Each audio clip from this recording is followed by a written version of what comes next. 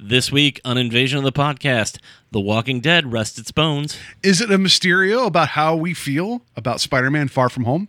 And I see how many stars Paul gets when we play a game of bad, good movie reviews. We bring you this special radio television broadcast in order to give you the very latest information on an amazing phenomenon. The arrival of a spaceship. Just a minute. Ladies and gentlemen, I think something is happening.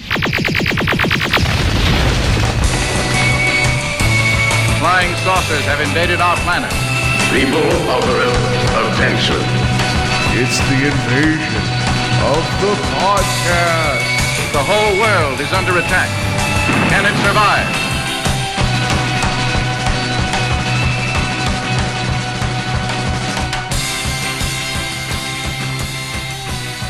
And welcome to Invasion of the Podcast, where we try to take over the world one listener at a time. I am Paul, and to my left is Steve. Hello, everyone. And I hope you guys enjoyed that prolonged 1 week break between King Solomon's Mines and this. I hope that you guys got time to just dig in to King Solomon's Mines and watch it over and over again and prove Steve wrong about that movie being somewhat fun and somewhat watchable. It was a weird thing to end on for like a minute, but it's just, the way the stars aligned. It was just, we needed a week off, but we're glad we're back.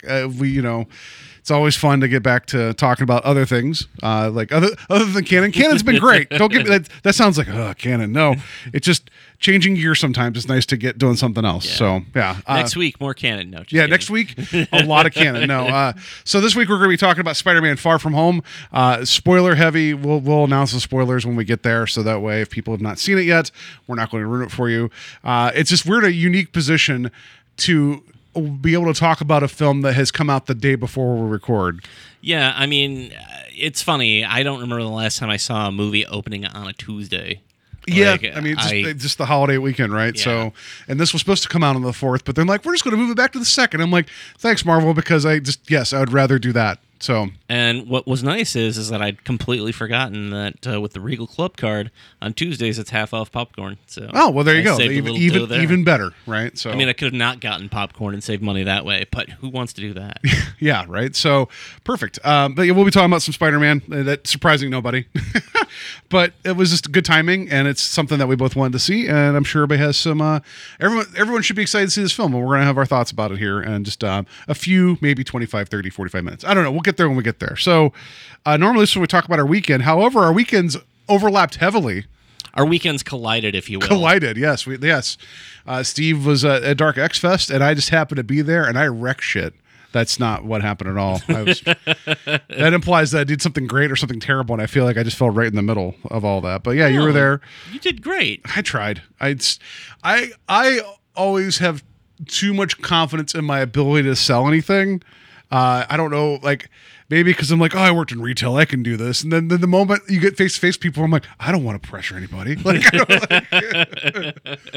Yeah, I mean, I try to, be as, non-pushy as possible when talking about the book. Because it's weird. You never know what catches somebody's eye. That's why I diversified. For the longest time, it was just we used to do prints and comics, and that was it. And then I was like, I really could use more things on the table to try and get people's attention. So I started doing pins and stickers and selling original pieces of art and doing sketch cards. And so when somebody walks up to the table, you never know what they're really interested in. Mm-hmm. And you hope that maybe if they're like, this is an interesting, little drawing of, a ghoul from, whatever. That my favorite horror film that you've done personalized artwork from is The Ghoul from Whatever. But once they are there, you're hoping that maybe they'll also look at the comic or be interested. So. Yeah, because the goal of this is for them to be engaged by something like the silent salesman type of thing, right? Of like, oh, that looks cool, and then you come over and talk to somebody, as opposed to you trying to make direct eye contact with every single person that walks by, being like, you looked at me, now you got to buy something. Yeah. I hate that kind of pressure situation, but no, it was fun. The hotel was having some maintenance issues that day, so that was a challenge. There was not a lot of air conditioning the first half of the day. Yes. So it became Swamp X Fest, is what. So that was a challenge. There was a lot of sweating going on. Oh man, it just and this kind of saps you, right? So, but yeah, no, it was a lot of fun. There was a fair amount of interaction, and you moved some merchandise, which was always a good thing. Yeah. That's the whole point of being there. It's interesting that you say though. When you said move some merchandise, it made me think I was some sort of dealing out of the back of a truck. You moved some merchandise. You guys want some underground slashers? But the other thing is that when we were there last year in November, I walked into the bathroom. I was in the bathroom and immediately somebody ran in and started vomiting awfully. And then this year I walked into the bathroom and it was flooded and a toilet had been ripped off the wall or something. I don't know what had happened, and I'm because one of the sets of restrooms, the men's side was indisposed or whatever, and then I went to the other one that was out in the lobby, and there's a maintenance guy just ripping pipes out and stuff, but there was no sign to say not come in. Yeah, and I'm like, well, I'm just going to go to the back to the the actual stalls, do what I got to do, and then get out of here. But it's just For a convention that's kind of horror themed, there were some scary things going on in that hotel. It's just both times that I've done the convention now, I've had some sort of weird, occurrence happen in the restroom. So I'll probably be back in November. So we'll let you know what the third odd bathroom story is going to be. Yeah. So that was some odd bathroom adventures. That's not something you want to hear about a weekend getaway. Not on a weekend of horrors. No. No, it was fun though. I do want to bring up the one.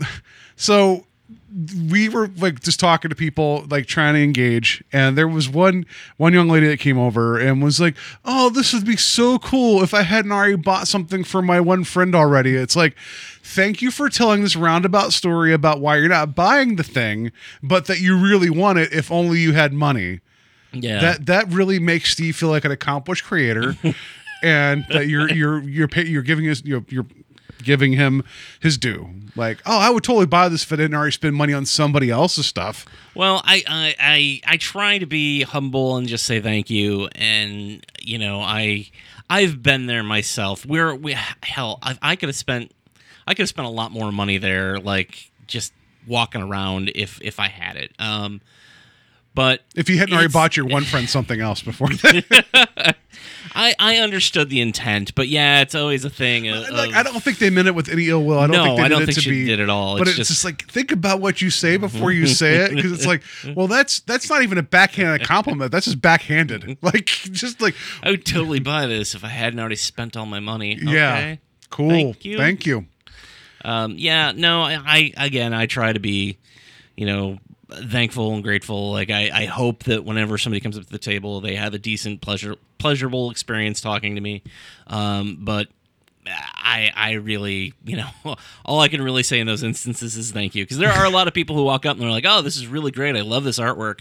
And then I'll be like, "Oh, well, if you have any questions or you're interested in buying, please let me know." And they're I have prices gone. They're just you see candy wrappers and a small tornado. They're like, "Oh, what happened?" So, because I've been on the opposite side, because I try to price everything and make big stickers and make it clearly, available to you to see how much things are. Because I've been in that awkward position where I've seen something at a table and I've inquired about what it is, and it's just a thing of, they don't have a tag on it, and then they tell me the price, and I'm like, oh yeah, that's way out. I was interested until you told me it's quadruple what was in my head. Well, no, for instance, I bought a piece of art from an artist, Josh Meters, who's actually passed away now.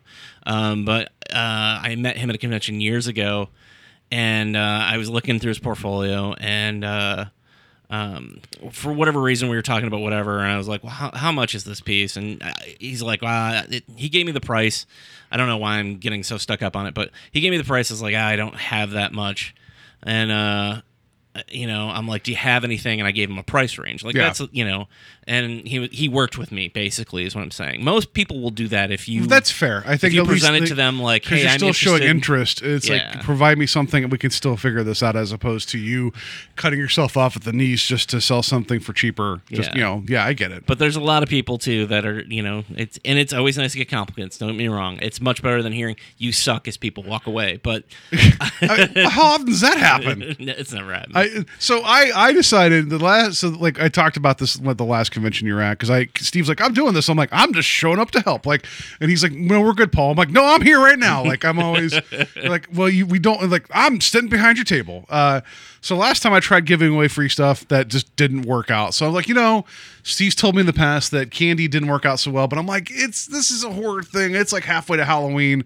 Maybe candy will be a thing. So I bring this overstuffed jack-o'-lantern full of candy. And some people take some, but there was one point literally, like, you were talking to somebody, and my wife Mary was there as well, helping out a little bit. And this lady walked by and picked up like a fun size Snickers and just kind of did this whole like smile and walked away without even like doing anything with the table. Yeah. And Mary saw me just give her this look of like, what's wrong with you?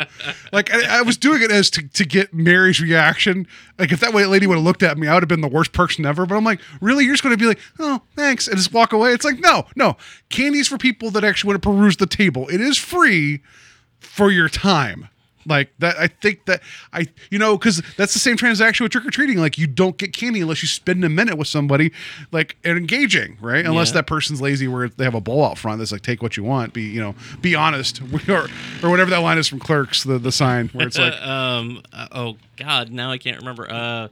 it's like, don't shoplift, like, be honest, or whatever it was, with like, basically make change for yourself. Yeah. Yeah. So anyway, I shot this lady this look of death. She didn't see me, but I'm just like, don't you take my fun size Snickers without talking to us, But no, I like the convention stuff. The only thing it's a problem for me is that I come in like guns blazing, and then I start to like plateau out about halfway through, and it's like, people might be coming by for the first time, and I'm just sitting behind your table like a fat sack of shit, and I'm just like, so hey, what's going on? Oh, knees, gotta get my knees working again. Oh, you're gone. Okay, well, nice talking to you. Yeah, I mean, it can be tough. I think I tried to stay on my feet as much as I possibly could both days. But there comes a point where you have to sit down, because that was one of the things that Ryan and I were very famous for when we do conventions, is we would sit at the table and just draw the whole time and hope that people would come over and talk to us. And my wife was like, you should really like try and stand up and at least engage with people. She's like, you seem very standoffish when it's just the two of you sitting at the table. Yeah, you're drawing. literally standoffish if you're just sitting. Well, like, it's a thing almost like don't bother me. The kind of vibe is what she said she got. So I was like, all right. So I try to make sure that I'm standing most of the time. And since we've changed the table layout in the last year, I try to put as much on the table that's easily visible as you're walking by. So you kind of have to stand up too, because you're kind of hidden behind it if you don't. Yeah, So, no, absolutely. I get it. That's just for me, it's just if like working retail all the years I did, you do get your sea legs after a while, and you can go 8-10 hours without but I work an office job now. Like me, Yeah. I would say I did pretty well there for a bit, but then whenever I lost my steam, it was just, I was done for the day. I was just a beached whale behind the booth, like they had to roll me back into the broken restroom just to get water on me.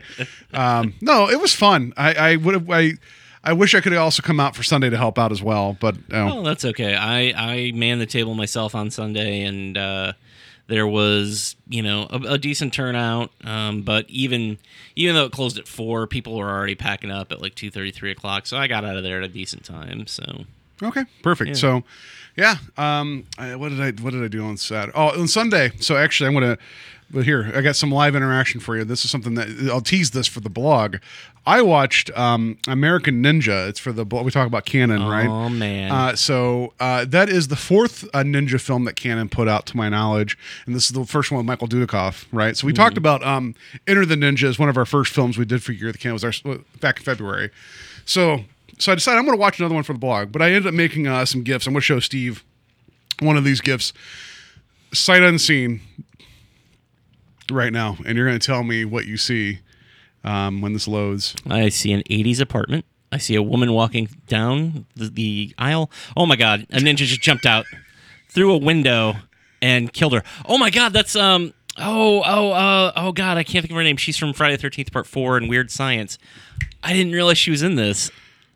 He didn't kill her. He just drugged her. But when she gets punched in the neck, her eyes go all goofy, like she's the goofy Mogwai in Gremlins 2. What's funny though is she's got a very similar face. Makes a very similar face when she gets killed in Friday 4. Oh, she's the so one it's who's just out in the used to it boat. then. Yeah. Oh God, why can't I think of her name? She's one of the girls in Weird Science. This bugs me. So then I'm also going to show you this one too. These are all going to be in the blog. I'm going to write this this weekend. Oh, yeah. Hopefully. Is this the screwdriver? Yeah, I remember this. Yeah. So He this just is threw a screwdriver right into a guy's chest. And he's fighting them with... It's Michael Dudikoff using items from like the side of like a supply truck, and he's throwing like a lug wrench, actually 2 lug wrenches, like and a screwdriver. This film isn't great, but there's some great moments. Yeah, so. I mean, hitting the guy in the head, that makes sense. Hitting the guy in the chest with the screwdriver, that makes sense. But there's a guy who gets hit like in the leg, Yeah, and it's like, wow. That's it. Yeah, I don't know. Why would that take him down? But yeah. I remember that from watching it when I was a kid. I haven't seen it in ages, though. So that was some Steve's live reaction to GIFs that you guys will see hopefully this weekend when I finish the blog post. But yeah, I watched American Ninja, and then I was like, I made all the GIFs, and I'm like, yeah, I'm good. Like it took a while to put that all together, and it's like now I have no steam to write about American Ninja. But that was my weekend, was Dark X Fest and then American Ninja. So a taste of American Ninja, higher or lower than your scale for, say, King Solomon's Mines? Oh, this movie, like I've talked about this before on the show. Like the Super Bowl weekend, I'll have my Super Bro party where I show 80s action films. American Ninja is going to be in the rotation this year. Okay. That's what I'll say. So, yeah, like, is it the funnest movie? No. Is it a movie that would be fun with the crowd? Absolutely. So that's where I'm going to be at with that. So anyway, look forward to that. That's a tease for the blog. That will also put pressure on me to write it this weekend. So that's what's going to happen. So anyway, that was my weekend. And I went to a show Friday night and it was fun. So I went to a concert, hung out with Steve, and then saw an American Ninja. That was my weekend. And I just wanted to mention that actress's name is Judy Aronson. She was Hilly in Weird Science. So. Oh, she was one of the younger like girlfriends. Of, yeah, she's the one Anthony who I think Michael Hall? ends up with or the other one. I don't know. Yeah, she ends up Anthony Michael Hall. Okay, that's right. She did look familiar, but yeah. All right. So that's did you? I mean, you did the Dark X Fest on Sunday. Yeah, as well, I did the Dark X Fest, and I'm trying to remember when I watched Sunday. My brain was kind of fried. I feel like actually I didn't have a weekend just because, I worked 5 days, did the convention both days, and then, again, worked the next 3. Thankfully, tomorrow being the 4th of July, I'm off, but... It's tough. Yeah. It was a run. But I honestly am kind of drawing a blank as to what I did Sunday after I got home. That's fair. All right, so, let's just... we've hit our almost required 20 minutes of weekend talk. Let's just get to the news.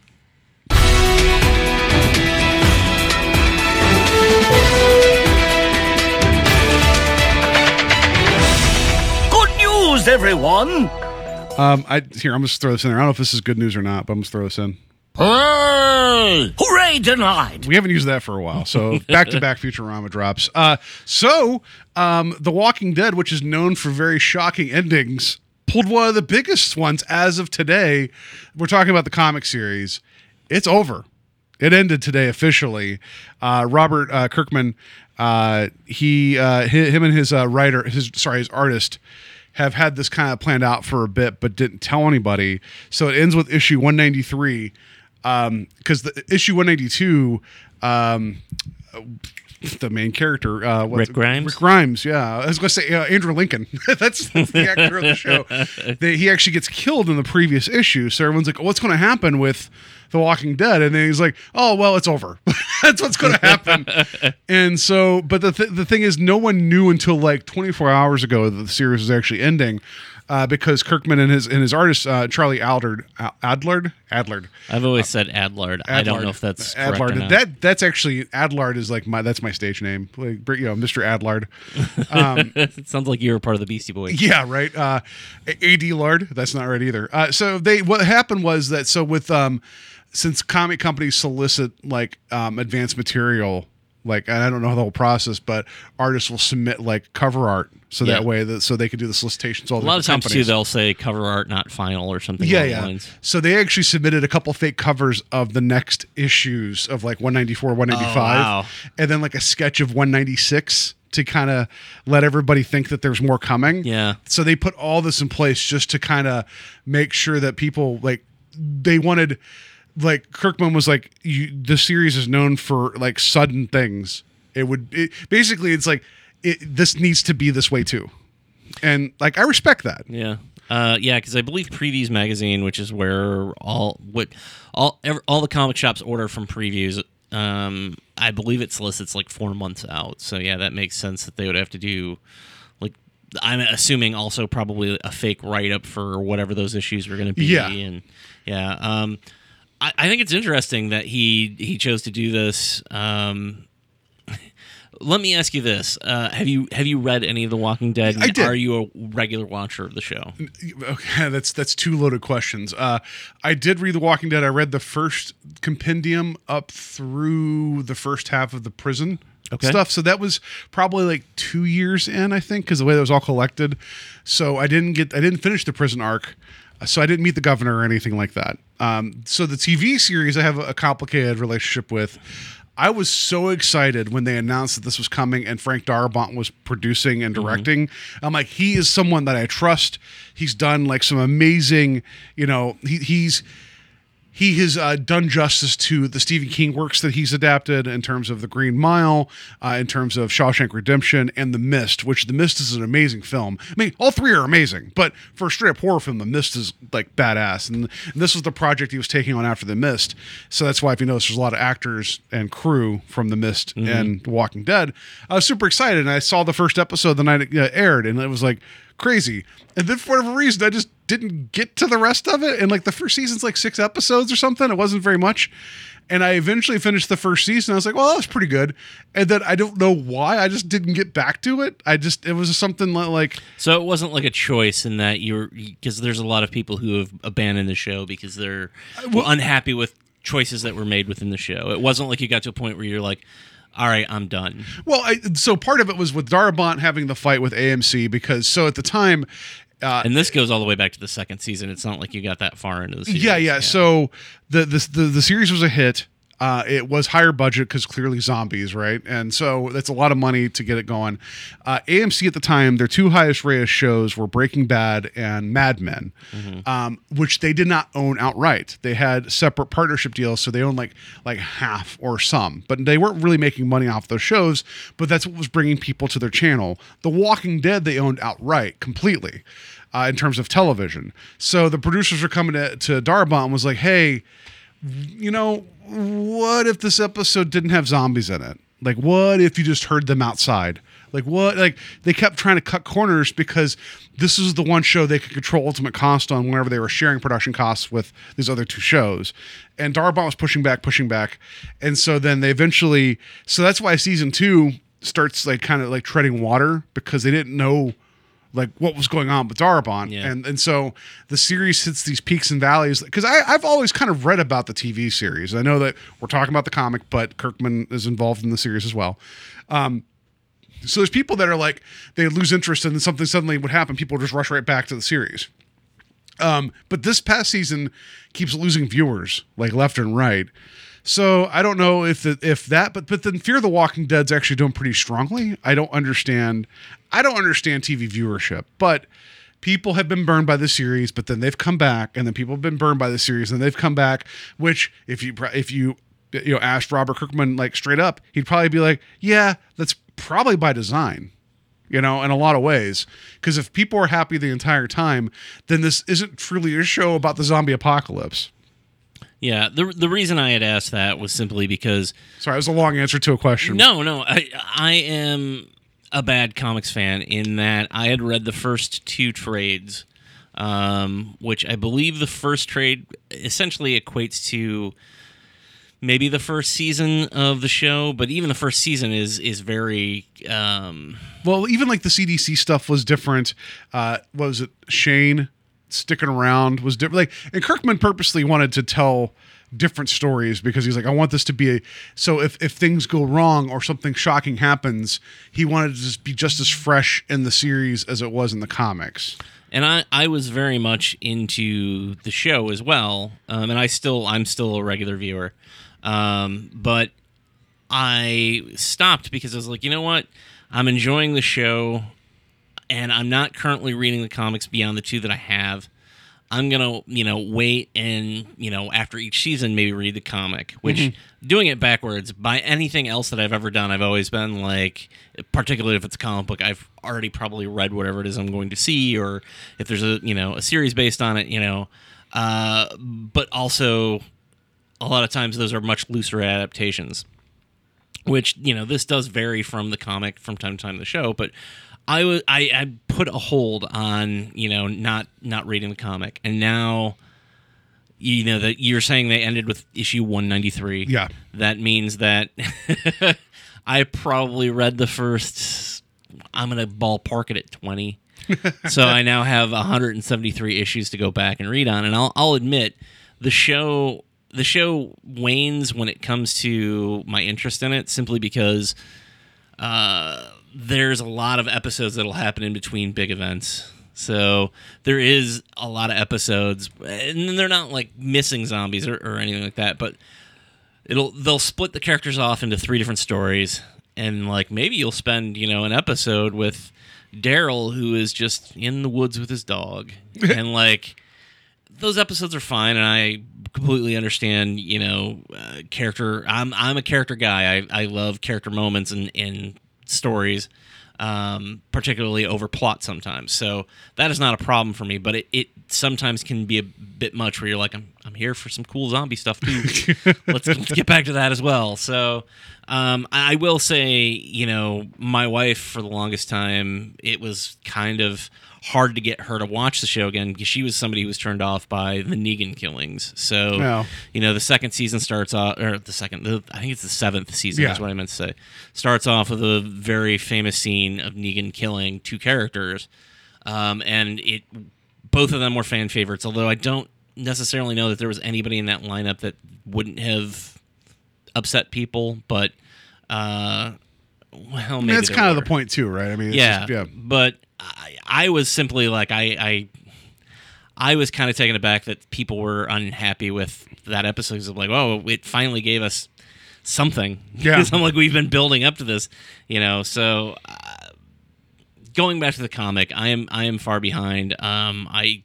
I'm a bad comic fan, though. I should have been reading the comics ahead of the show, but I was like, I don't want to ruin the show. Well, no. So, okay, counterpoint to that is I had not read any of the Game of Thrones books. Sorry, A Song of Ice and Fire. And it's one of those things that I felt like I was able to engage with it, with what was being presented to me, and I fell in love with the series.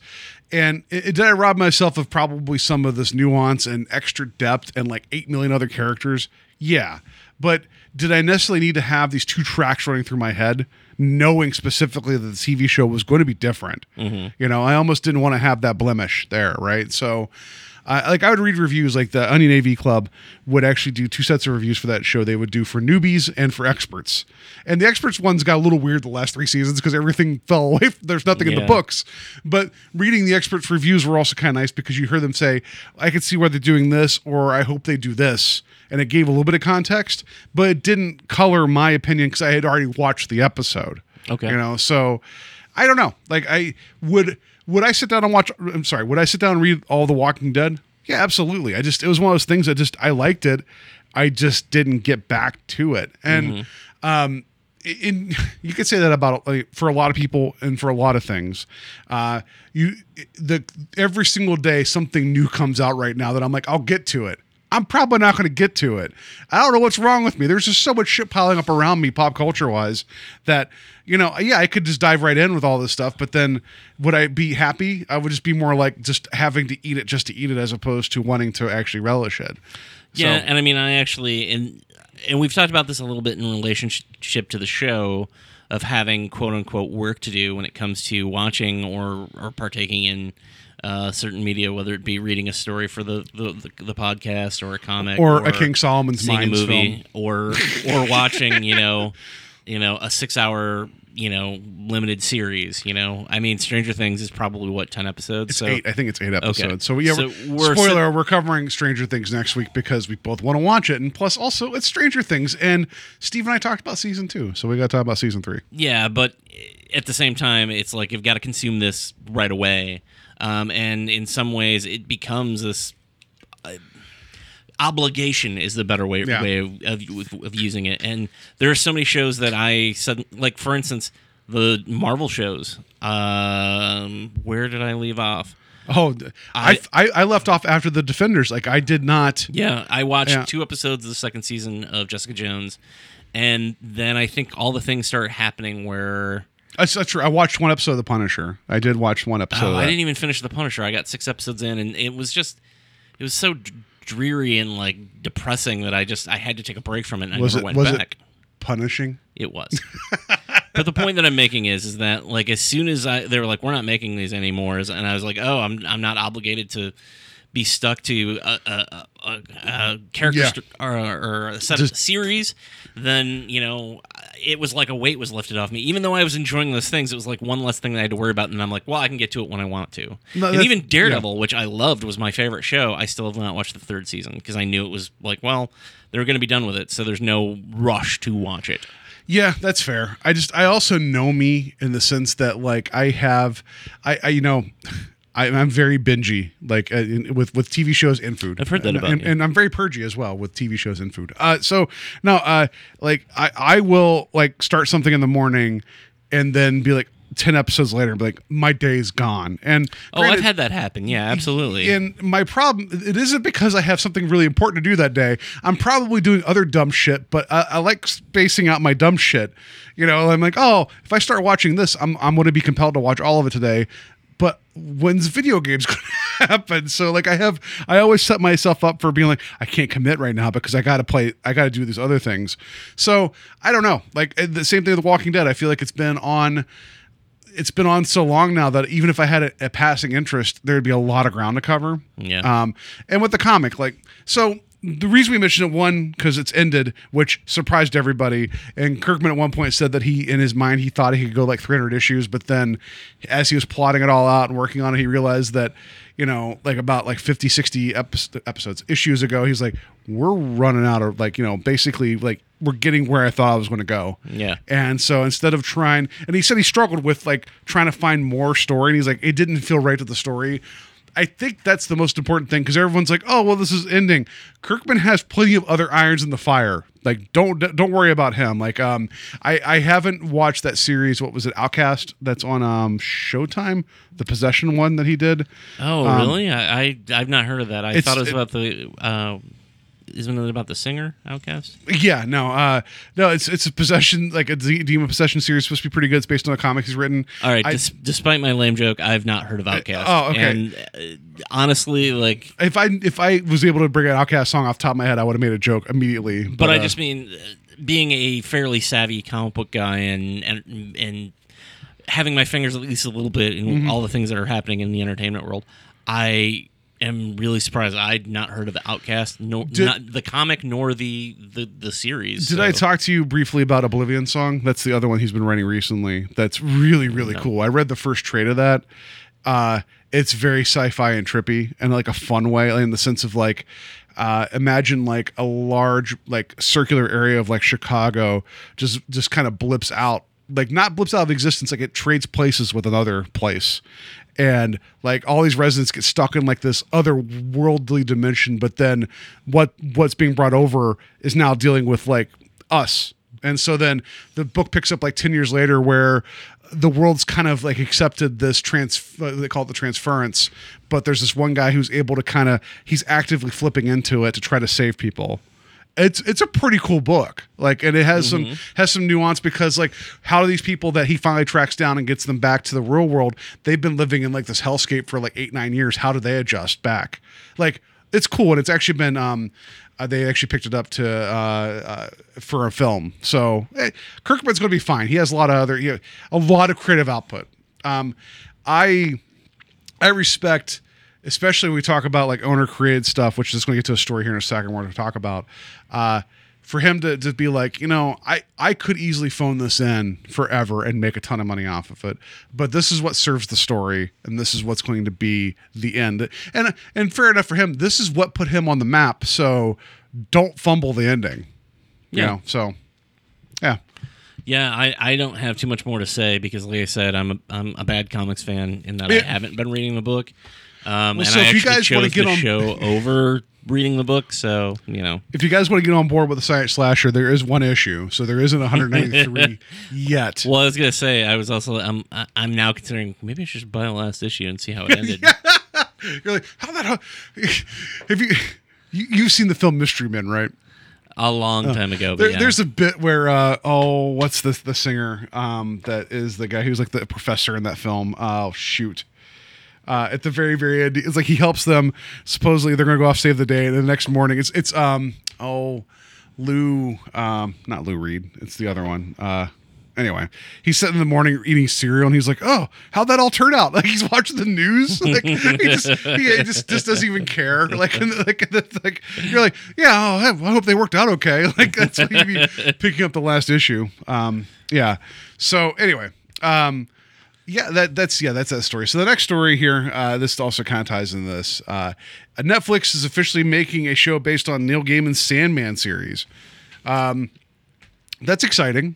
It's exciting, and it's also interesting considering that DC just shuttered Vertigo altogether simply because they want to try and prevent this type of thing happening with something they can potentially own. Yeah.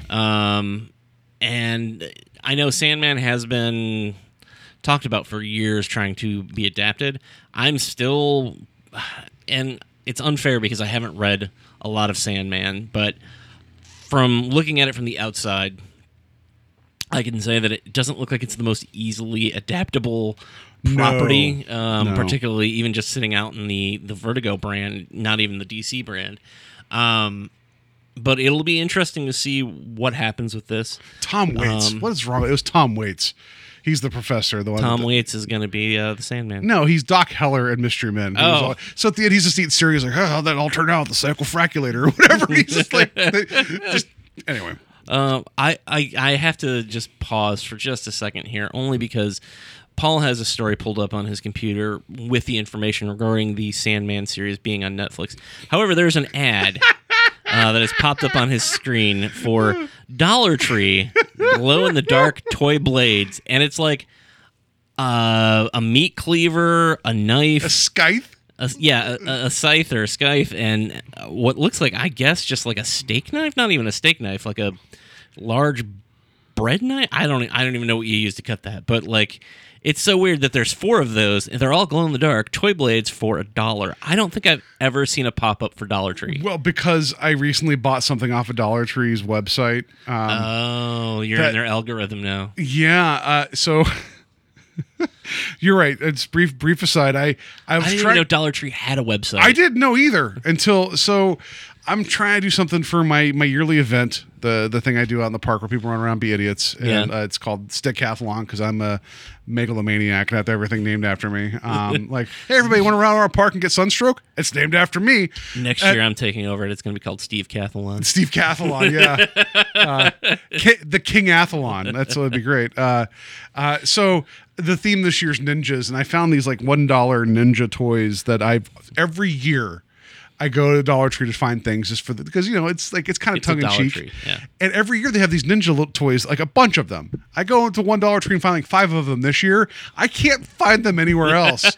So I thought I'll go to their website. Maybe they'll have them like individually. I had to buy a goddamn crate of ninjas for $25, and it's being shipped. I have to go pick it up at a store. Nice. I So now you're right. I bought something on Dollar Tree. Now I'm getting banner ads for Dollar Tree, and one of them is for $1 glow in the dark blades, which I'm not going to buy a $25 crate of.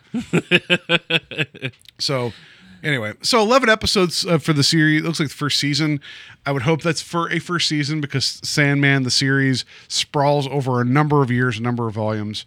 And it is an odd, ethereal, like abstract thing because it deals with dreams and all these different levels of everything.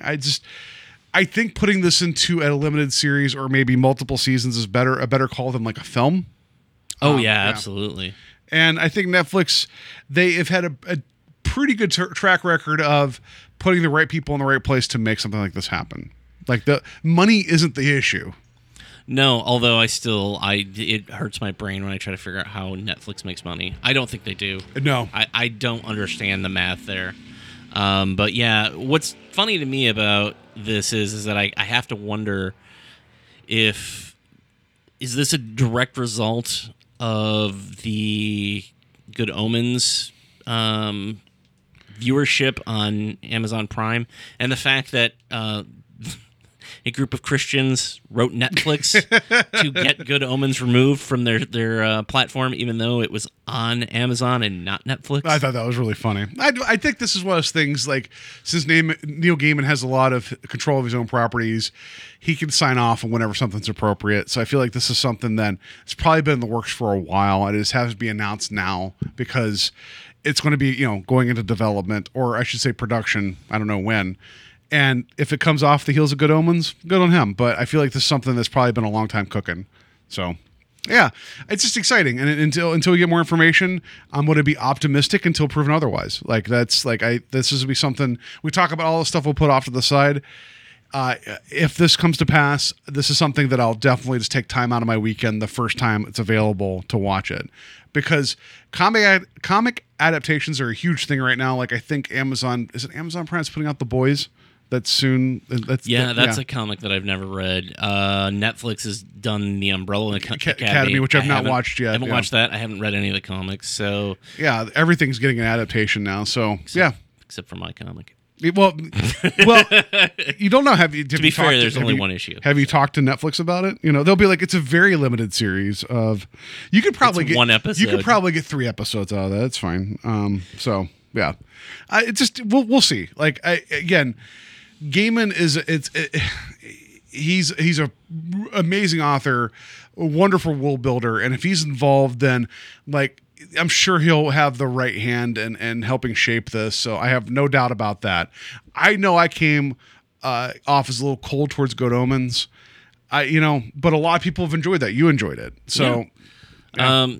I do think to myself, like, oh, who would I cast, and who do you get for that show? But at the same time, I think about something like Hellboy, where I don't know who I would have cast in Hellboy, and then as soon as I heard that it was Ron Perlman, I was like, oh, that's perfect. So yeah, because Tom Waits was too old by that time.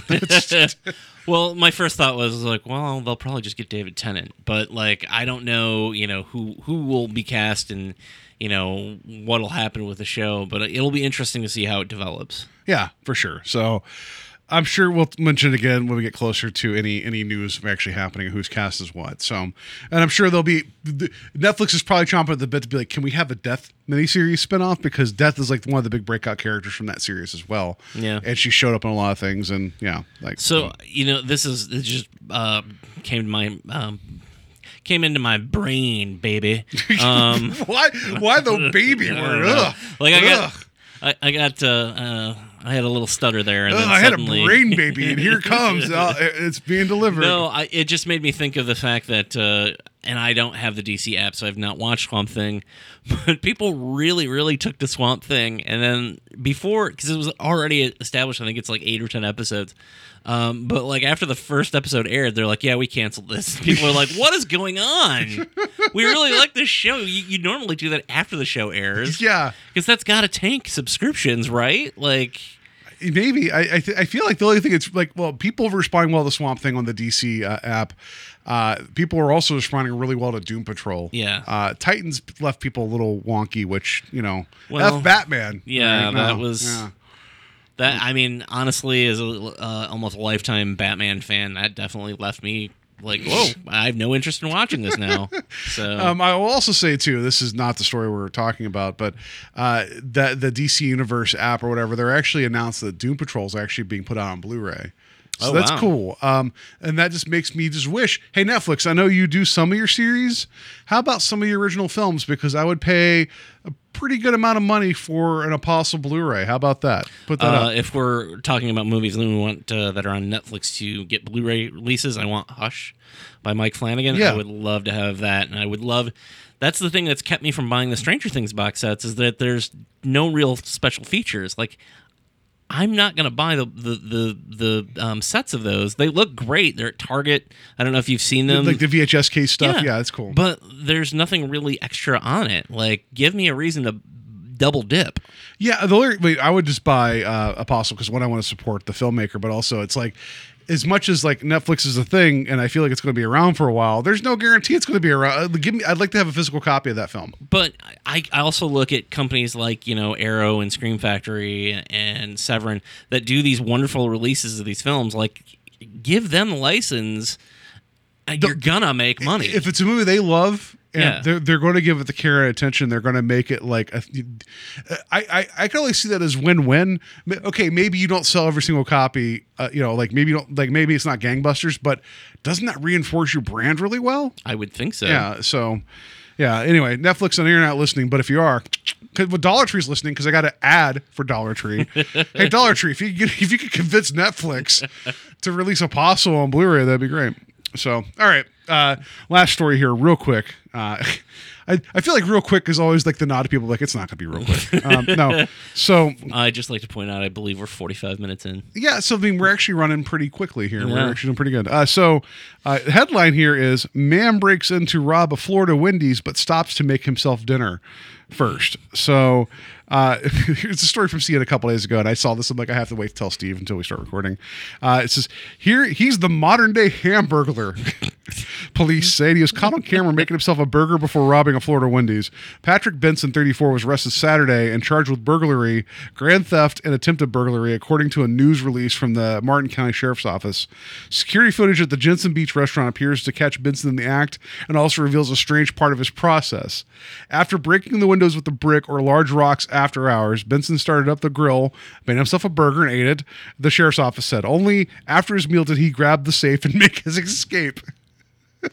That's so weird. Like, Yeah. I don't know why you would do that. Like, I understand, that. I guess I don't understand burglary, but I mean, I understand it on the basis What level about of what like, about burgerly? That's not even a word. But I mean, I certainly understand, if you're somebody who's going to rob a place, taking the safe and getting the hell out of there. I don't understand stopping to make yourself a burger. That just makes no sense. He's done this 2 times before too. Like he's actually forced his way into fast food restaurants, made himself a meal, and then robbed the place. So like, of all the calling cards you can leave is the whole like, I know there's not much here, but I got to get my my triple, whatever my my Wendy's triple. Yeah, I just like. I just think that he would probably discover that their chili's made out of human meat and they would just kill him. Like, I think that's what they would find out. But it's just this is the story of like someone that's like either they know exactly what they're doing in the sense of like, I could break in, no one's would give a shit that I broke into a Wendy's in the middle of the night. I got probably 4 to 5 hours at least to do what I want. Damn the security footage because was he even wearing a mask? I don't. Wouldn't it have been great if he was wearing a burglar mask? Like, I'm wondering, like, did he leave behind fingerprints? Well, that's his mugshot. Oh. Yeah. But it would have been great if you had him like dressed as the Hamburglar or the Burger King. Like, wouldn't that be great? And him just looking at the camera specifically and then like covering them in condiments or being like robble and just like covering it up and be Robble. Like I feel like if he would have wore a fast food mask breaking into fast food restaurants, that would be his like homage to Point Break with like the ex-presidents like. That would be amazing. Yeah, so I know we talked about this before about calling the cops on fast food restaurants if they didn't have what you wanted. Yeah. If you had to break into a restaurant to rob it, which one would it be, and what would you make for yourself before you pull a Hudson Hawk style? Like, oh, I'm going to set my. I got a schedule here. I'm going to make a meal and then steal the safe and leave. So we have to work under the assumption that like I can't pick someplace fancy that I'm not going to be able to make whatever the meal is. So for instance, one of my favorite places to eat is Danny Boy's. Okay. And I love their calzones. But if you threw me in there and was like, make a calzone, I wouldn't even know where to start. So if we're going someplace that I could do something simple like a burger, I'm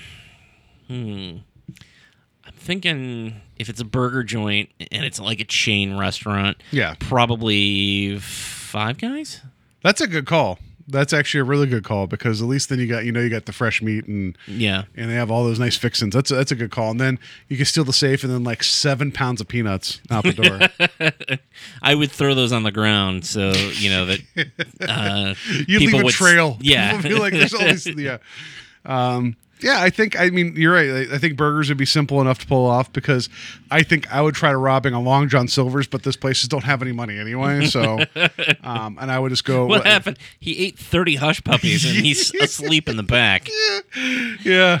Oh, he's in a puppy coma. That's fine. That's what would happen. It's like, but there was negative $5 in the safe. We don't even know how that happened. He had to have 7-piece fish and more. It's like it just reeks of malt vinegar and tartar sauce back here. Yeah. So yeah. Anyway, that's somebody broke in and made himself a meal. And if you plan to shoplift, let us know. That's the sign. That's the sign. Yes. All right. That's going to do it for news. Let's just get into Spider-Man: Far From Home. I'm going to tell you guys. I'm going to say this out loud, so I know we're 50 minutes in. So for the show notes, we'll let you guys know that this is when the spoilers are going to happen. Here's some spoilers right now. You know why they are called spoilers. If you have not seen Spider-Man: Far From Home and have any interest in seeing the film, stop listening now and pick us up here. I'll put in the notes when we stop talking about it because it's going to be spoiler heavy because that's how we do. Because I don't know how else to talk about this film without spoiling some of it. Yeah, I mean, it would be a pretty short review without spoilers, unfortunately, because there's a lot to unpack in the movie. Here's the spoiler for your review. I liked it. All right, now on to the actual talk. And now for our feature presentation. So, Spider-Man: Far From Home. I always want to say far, far, far from home or something. I feel like the title needs to be longer. I don't know why. It is a sequel to Spider-Man: Homecoming, and so I'm sure the next 2 Spider-Man films will have the word home in there somewhere. It is directed again by, his name was right in front of me. The guy who directed John Watts, who directed the first one. So I think some of the same writers were involved as well. Pretty consistent follow-up in terms of like, it didn't feel like it strayed too far off the path of the first film that I love. I love Homecoming a great deal. Yeah. So when this was announced as a sequel, Homecoming did a lot of the heavy lifting of making me, well, actually, to be fair, Captain America Civil War did a lot of heavy lifting to make me be like, this is the Spider-Man I want to see more of. Okay. Yeah, because I mean, for a cameo, Spider-Man wasn't a necessary portion of Civil War, but they brought him in because they were able to figure out the deal with Sony. Yeah. And as much as he wasn't needed in that film, I loved him in that movie. I loved his introduction. It was a lot of fun. Oh, absolutely. I believe the year that Homecoming came out, we had a discussion at the end of the year, and I basically said Homecoming was my favorite comic book movie that came out that year. And that was ahead of, I think, both Logan and Guardians of the Galaxy 2. So I really liked Homecoming. Yeah. And so, not that this film had, like, it didn't have the baggage of expectation, because I feel like, for the most part, if you keep everything consistent, Marvel and Disney has proven that they can still knock it out of the park pretty consistently, in the sense of like, you have the same director, you have a lot of the same framework. You're not going to go too different from the formula. Not that I wouldn't want a really trippy Spider-Man film, but like Tom Holland, I love him as Peter Parker and Spider-Man. You keep putting him into complications of trying to balance school, love, and being a hero. Like, that's a winning formula for me. And that doesn't change in this movie, and it's better for it. Yeah. On that same note, I would say that when it comes to the character of Peter Parker, and again, this is an unfair comparison, but you know, when it comes to comic book films, a lot of times the main character, like a Spider-Man or Batman, is where I was actually going to go with this. Batman's not nearly ever given the amount of, sometimes even up against his own villains, like the villain will get more screen time or more importance to the story, whereas Bruce Wayne is a lot of times an afterthought, and Batman is the character that you're with. With Spider-Man, they're one and the same, and Peter Parker, a large chunk of his story is just things that are going on with Peter Parker, whether it's dealing with the death of, spoiler, Tony Stark. Dealing dealing with the fact that all he wants to do after having gone through everything that happened in Endgame and Infinity War is just go on a vacation with his friends, and also having to deal with the fact that he's kind of been left this gift that we'll get into a little bit more that he doesn't know what to do with. Yeah, so how do you feel about Marvel putting out trailers that show you things that are nowhere in the movie? Like, it's funny because I was expecting the police scene where he breaks up the robbery. Yeah. And I was expecting that. I'm okay with it. I'm used to it at this point.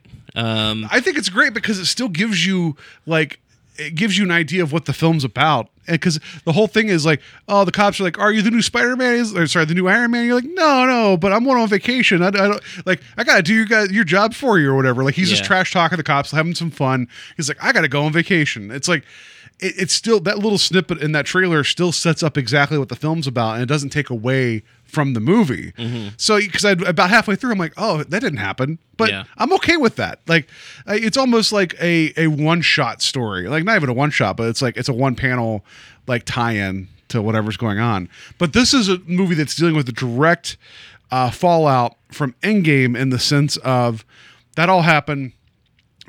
What people had called the snap is now called the blip.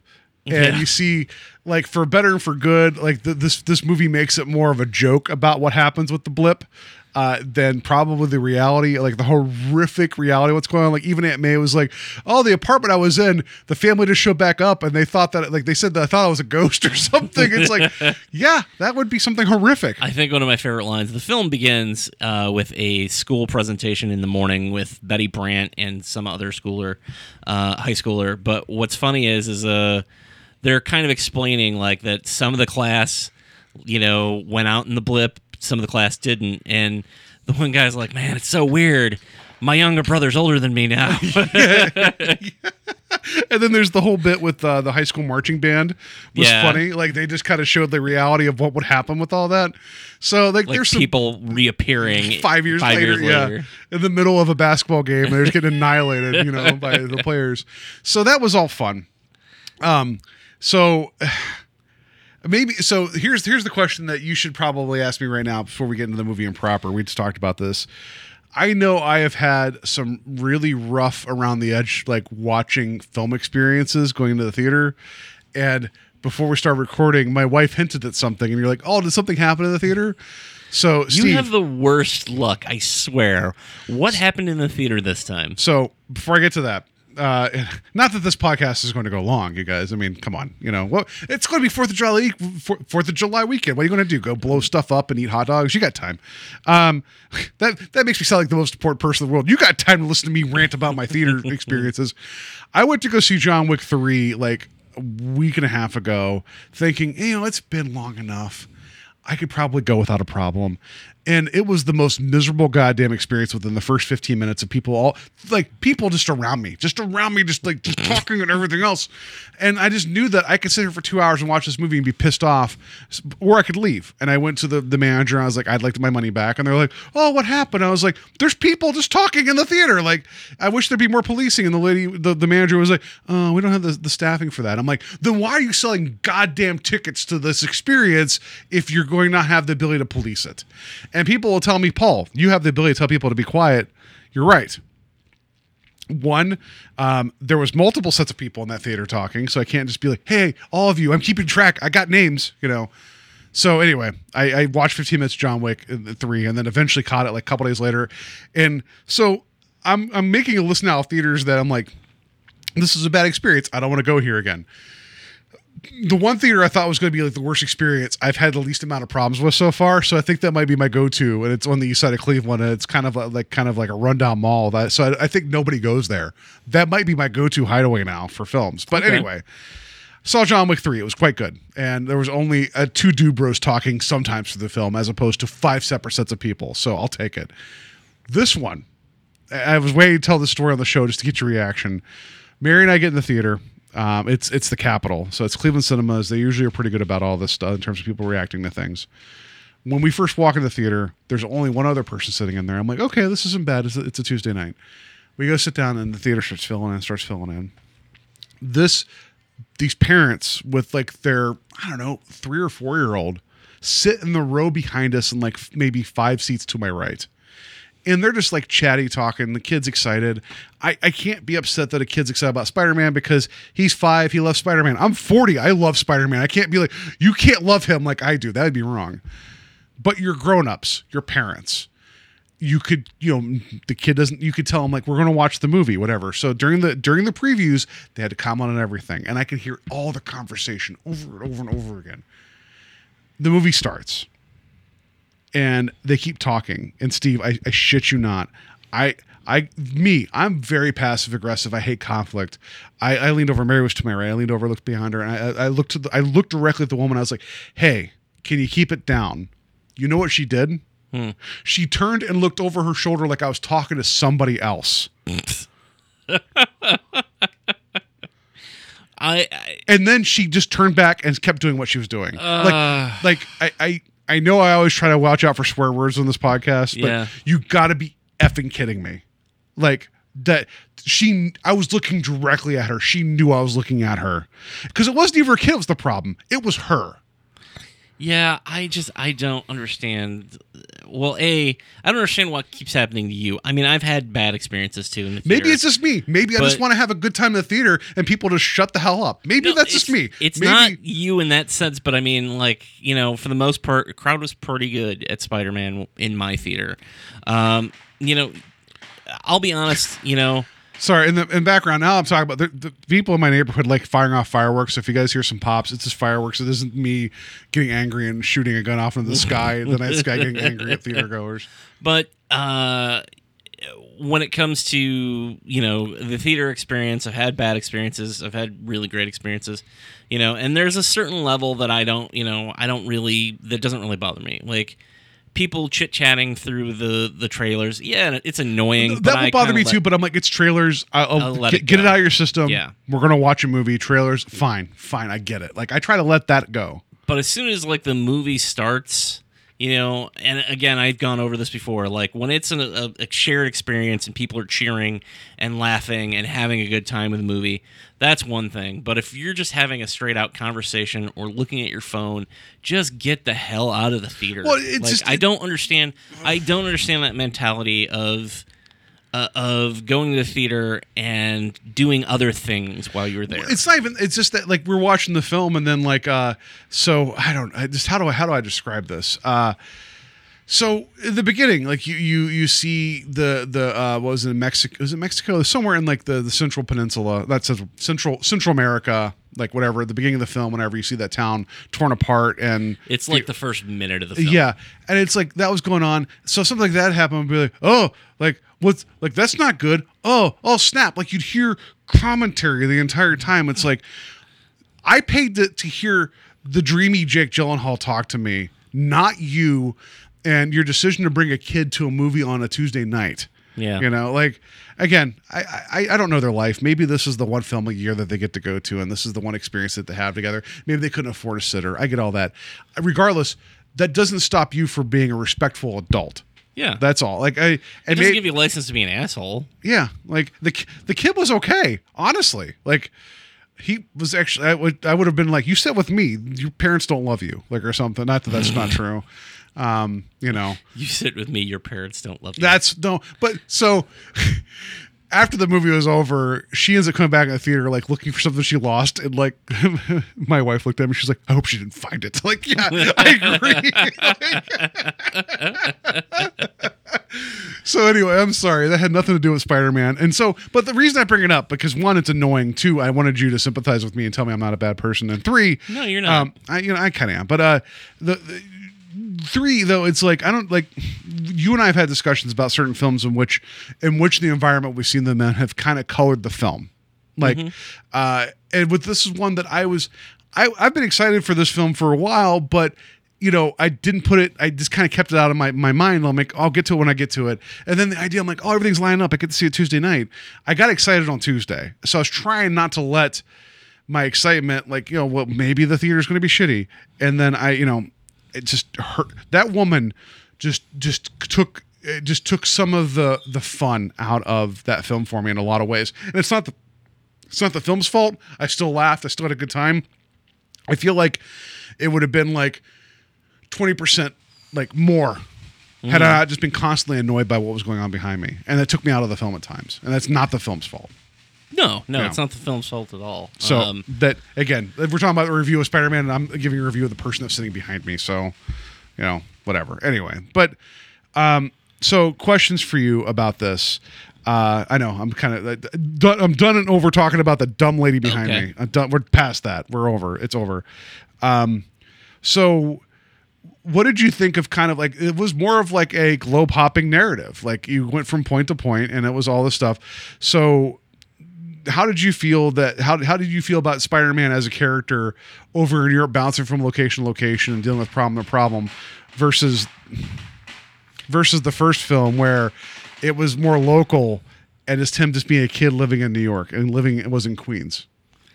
Are you saying what did I feel? How did I feel about the location versus staying in one location versus? Well, I feel like one of the big identities of Spider-Man is New York. Okay, and this was not. Oh, New so York. You're asking, you know, does Spider-Man still work outside of New York? I guess. I mean, I feel like he's a fish out of water, but I feel like there's some times where he's sidelined in terms of the action going on. That was also by design because it's part of the story. Yeah. So, how did you feel about that? So cards on the table. One of the things that, and it's there's so much to like about this movie. It feels almost bad to. It makes me feel bad, I suppose, to really kind of harp on this, but I was a little disappointed with the Spider-Man action part of the film because it is fairly sparse throughout the film. And again, I'm a guy who loves characters, so I'm all for spending tons of time with Peter Parker, but a large portion of this story is Mysterio pretending to be a hero and essentially being the focus of the action. I go back to, and again, this is unfair because it's a different series, but the original Sam Raimi, the second film, Spider-Man 2, there are so many amazing action sequences in that movie that still hold up to this day, and I don't know that I felt like I got even one that in this film that lived up to that. There's a wonderful well, it actually happens twice in the film, but there's two times where Spider-Man is stuck in an illusion and trying to find his way out, and there's some great visuals and some awesome stuff that happens in that. But I never got a wow moment so for instance, I'm thinking of, you know, the second Spider-Man movie, the train sequence, the sequence at the bank, just the vertical fight along the building. Yeah, like there's cool. so many cool moments in that, and I never felt like I got an action scene worthy of that in this film. That doesn't mean that there's not good action in this movie, but I felt like I didn't really see Spider-Man get shot by fireworks. Sorry. No, I didn't see him. I didn't see Spider-Man be Spider-Man enough. Maybe that's the better way of putting it. I didn't have a fantastic moment that I loved like I dearly did in the other movies. But, you know, on that same token, you know, it is the nature of the story. And there is great stuff that happens in the movie. I feel like I'm dancing around it, but yeah, I was a little disappointed with some of the Spider-Man action. I also think part of it is, and we can get into this because I don't know how you feel, the Spider-Man as proxy for Iron Man is a huge part of the story, and I understandably, because he's been introduced as, Spider-Man's mentor in both Civil War and Homecoming, and obviously his death is a. I'm sorry, I thought you were stopping for a second. No, here, everybody, we're gonna just take. I normally don't do this. This is breaking the fourth wall of the podcast. We're breaking the fifth wall. We're gonna stop real quick, and we're gonna close the window. And we're gonna die heat exhaustion, but we're gonna try to mute some of these fireworks. So just 1 second, everybody. All right, thank you guys. It's just stupid. It's 4th of July, so enjoy those fireworks, I guess. I don't know. It's just why I don't. My neighborhood just becomes 4th of July for like 10 days straight, and it's annoying. Anyway, so you might still hear it, but we have a window closed. But you're also going to hear us sweating profusely. So continue, Steve. Iron Man by proxy. Yeah, it's a big part of the story, and I understand why it's there.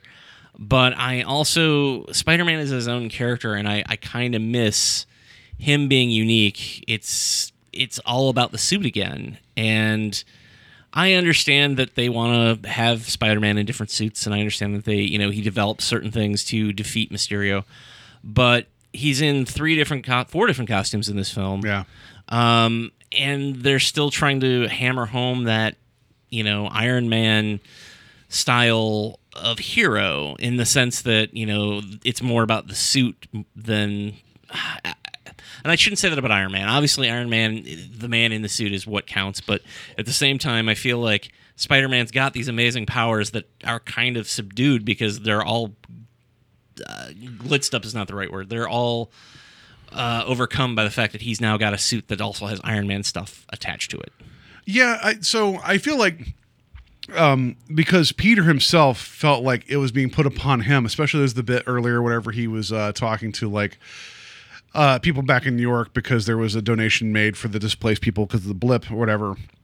And everyone's asking him about what's going on with the Avengers, what's going on, and all this stuff. It's so he feels that, because there is no Iron Man, that somebody needs to step up and defend the Earth at a larger level. And he feels like it's being put upon him, but he never feels like it is him.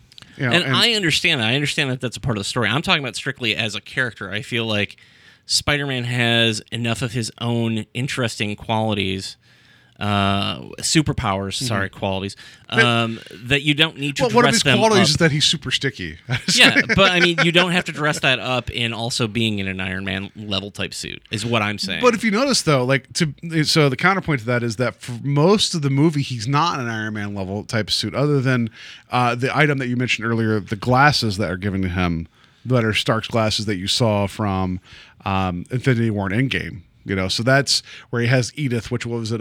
Even in death, I'm the hero, or whatever it was Even called. Dead, I'm still the hero. Yeah. Even dead, I'm the hero. Yeah, which I thought was very Tony Stark. It's one of those things that this film is so filled with the shadow of Stark, and there's so many great jokes that are still very much like what he would have said. Yeah, and I understand that. I'm not bagging on the fact that they're going in that direction. I'm just saying that I feel like there's not enough put on the fact that Spider-Man has his own superpowers that you can focus on, as opposed to then also amplifying them by the suit. No, I agree with you.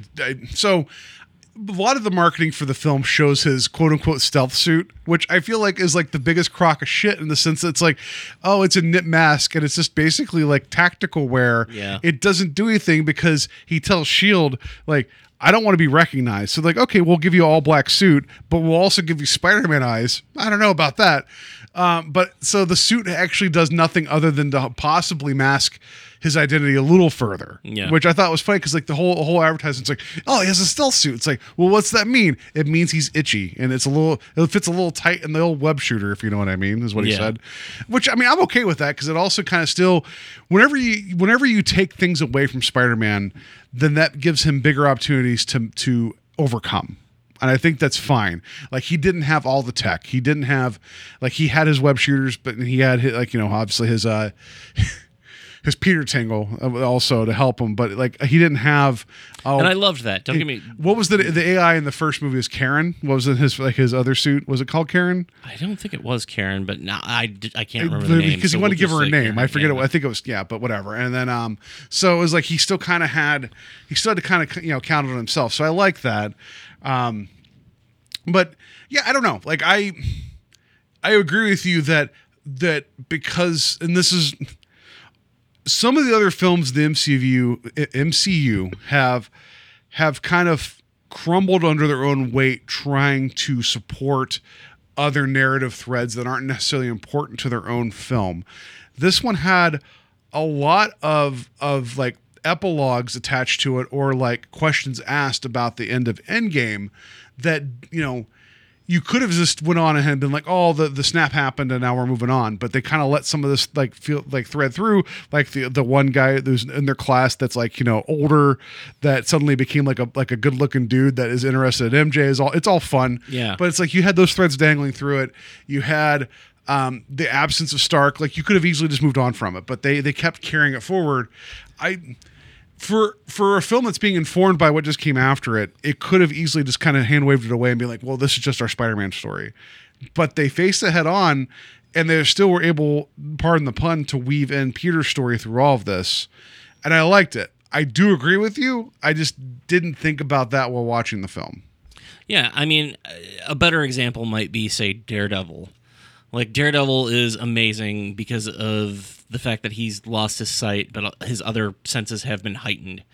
But then if they were like, oh, we put him in a super suit that now he can see as well, it would be like, okay, he's not really kind of Daredevil anymore. So, and I realize it's a small thing to get hung up on, but I wish that they would pull back a little bit, because I also felt like Tony's suits in the last couple movies just became, he can create anything that he ever wants. Yeah, like there's never because you go back to that first film where it's like, oh shit, he got dinged in the shoulder, that arm's gone. Like that, right? By Infinity War, like the suit can do anything, and I wish they'd pull back, I guess, on that a little bit. It makes the superhero have a little bit more vulnerability, although. You could argue that, yes, Peter Parker has tons of vulnerabilities, so I absolutely can see that argument as well. I just wish they'd pull back on it. Not the aspect of the shadow of Tony, because I loved all that stuff, just the actual suit. Like, if he'd have gone back and, like, at the end of the movie been like, I create my own suit, but he doesn't do it with Tony Stark stuff. Let's say he does it, I don't know. Well, did you like that he purposely chose not to bring the Iron Spider suit with him? Because I feel like that would have been an easy... Yeah. Like, it was like, he's like, I want to go on vacation. And the only reason he had a suit at all is because Aunt May decided to pack it up for him. Yeah. So it's like, they took that one off the board pretty quickly, so that, because it would have been too much of a thing, Like, so I like that they found a good narrative way of taking some of it away from him. So with that being said, I want to pivot to... how did you feel about Mysterio's origin? Like, in terms of like, I was not expecting that direct of a through line about why he had a chip on his shoulder and what he wanted to do. At first, when he first started revealing it, and it's all revealed in one scene, I was a little like, I feel like we're reaching a little bit, but I was okay with it afterwards. So what we find out is that the technology that Mysterio has was essentially created for Tony Stark. And Tony Stark, in Mysterio's eyes, stole that tech and used it for his own he renamed it to Barf. Barf, yeah. Which was a throwaway joke in Civil War. Right. But whenever you kick the dots, you're like, oh, yeah, well, that makes a lot of sense. I wasn't real excited about the fact that like they had to also then like show Jake Gyllenhaal like, see, he's in the background of this scene now. I thought that was a little much. That was a little much, but then the next person they bring in is Makes this sense. other. It's like this other person working for him, and then they show a scene of this guy getting yelled at by Obadiah Stane in the first Iron Man film. You're like, that's cool that they brought that guy back and they tied it all together, where you have this whole boatload of people with an axe to grind with Tony Stark. Yeah. Which I will then say, how did you feel about the notion that we've now had two standalone Spider-Man films, right? Where the villains aren't created because of Spider-Man, they're created because of Tony Stark. Like, how do you? Because the Vulture didn't exist until Stark came in and took the scrapping rights away from him. Was it Stark that did that? I Yeah. thought that was No, it was because the damage control, which was started by Stark. Okay. All right. And so, like, because the Vulture Toombs was like, I have the rights here. It's like, nope. Like, Stark has this, and basically he got pissed because he's like, Stark can cause all this damage and then profit off of it. So he had he was pissed off that's of like. fair. So this makes 2 movies in a row where I hadn't thought these about are the that. fallout from Stark's decisions, the sins of the father, in a sense. Which I'm okay with this. Like, it all makes sense. Like, the word organic is probably not the best way to apply it. I didn't expect a Mysterio origin to be tied directly into what we've already seen, but when it was presented, I'm like, oh, that actually threads the needle pretty well, and it explains some of the tech we're seeing because we've already seen it. Yeah, and I'll say, and I keep going back to the Raimi Spider-Man films, and you'll notice I only acknowledge 1 and 2. I don't really talk about 3 because 3 doesn't exist in my brain. But Why don't you talk about the Andrew Garfield Spider-Man movies? But I do remember by the time we got to Spider-Man 3, and before it had come out, the fact that Sandman was yet another villain who was created by a scientific accident. Yeah, I guess I'm going to go run into this pit of sand. Yeah. Oh, I'm sand now. I got bit by radioactive sand. But, the Green Goblin in the first one is a, science experiment gone wrong, and that he's trying to push the limit of what the formula can do. Dr. Octopus is created simply because a science experiment. Well, he wanted to hold the power of the sun in his hand. Yeah. Sandman, same thing. I mean, the only character that out of the Raimi films who wasn't created out of a science experiment gone wrong, unfortunately, was Venom. And to our knowledge, there could have been a science experiment gone wrong in space. Yeah, I guess that's fair too. Yeah.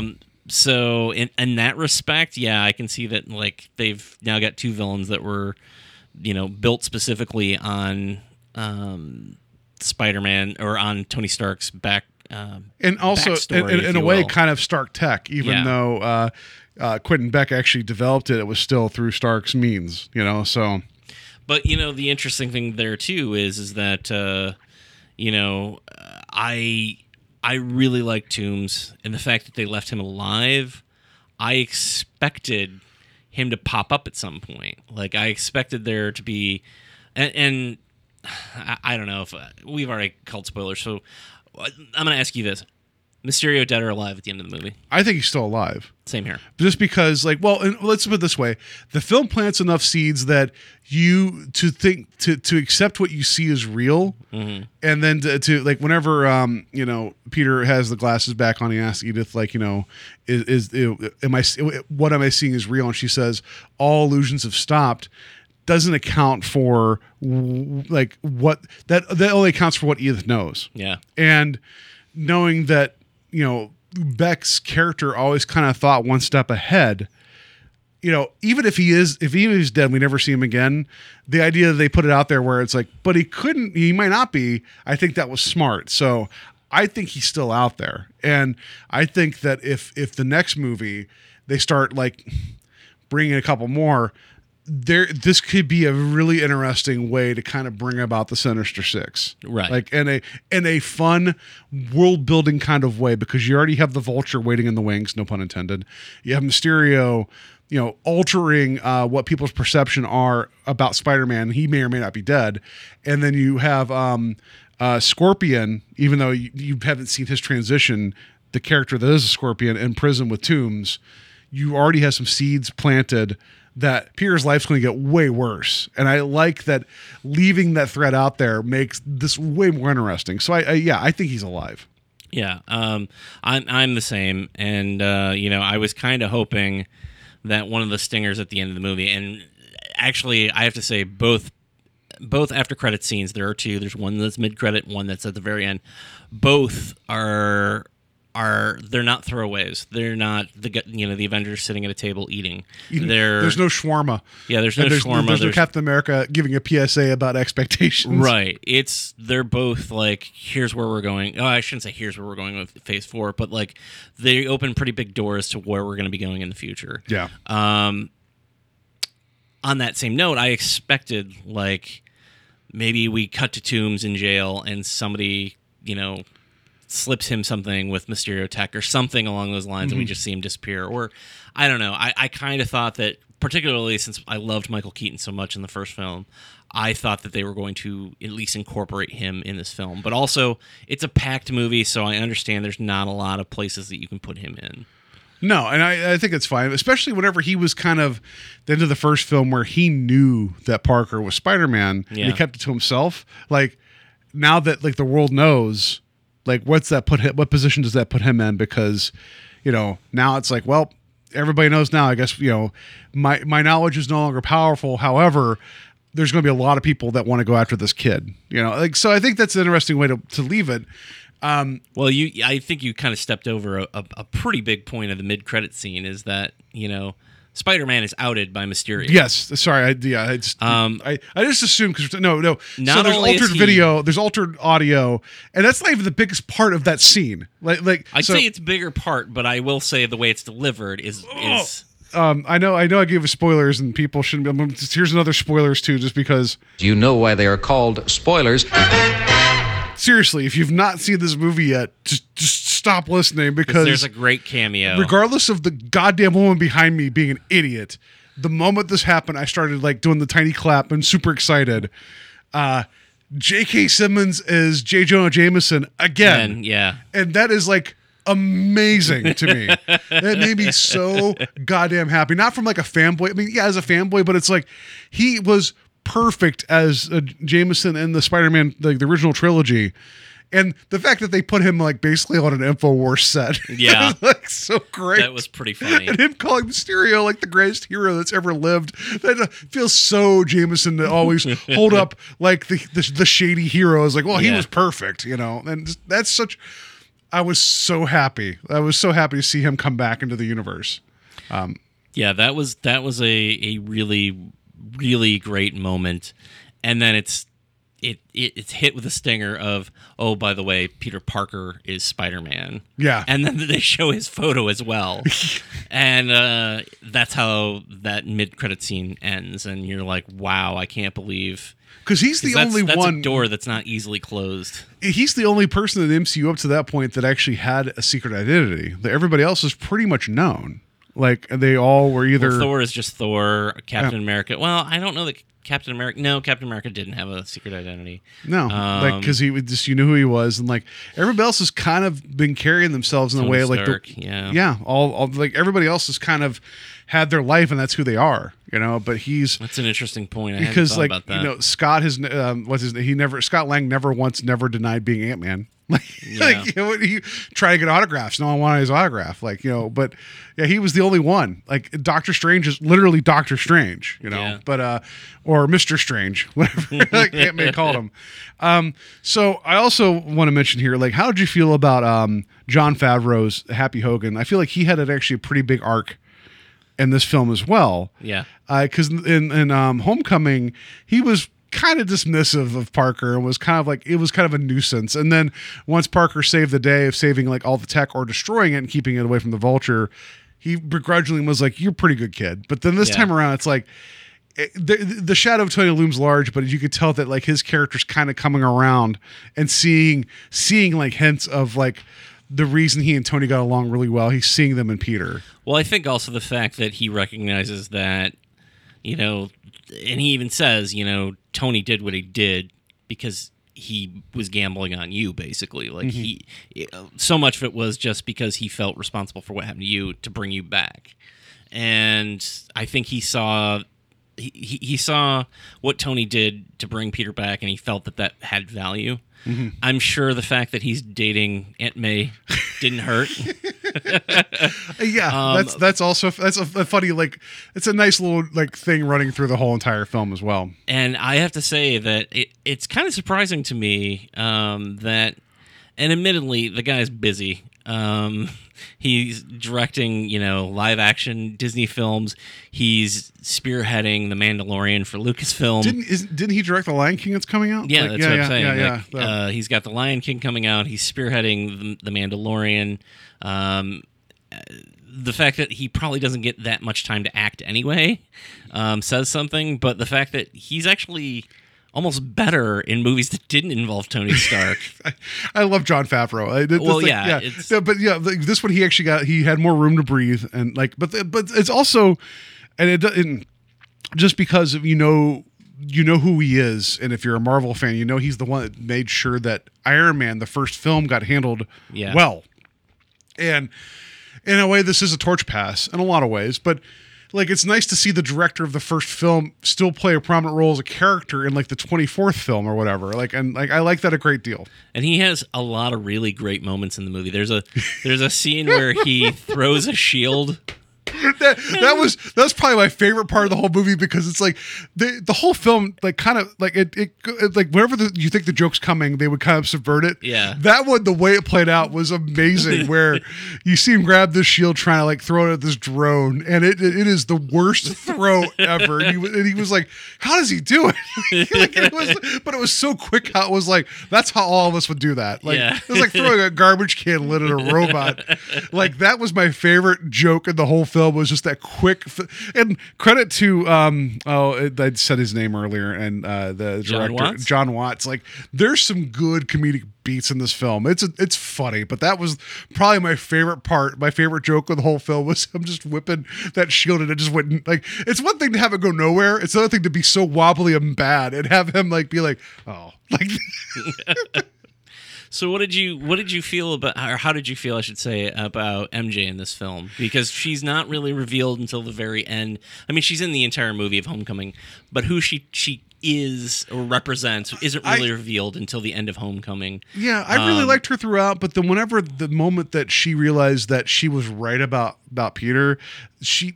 Unfortunately, it put her in the whole kind of freaked out type of mode, and I'm like, that's not the character I've seen through the first film and through the first half of this. Not that I needed her to be like super schneid and like smartass, but she got a little too panicky, and I'm like, I don't like that.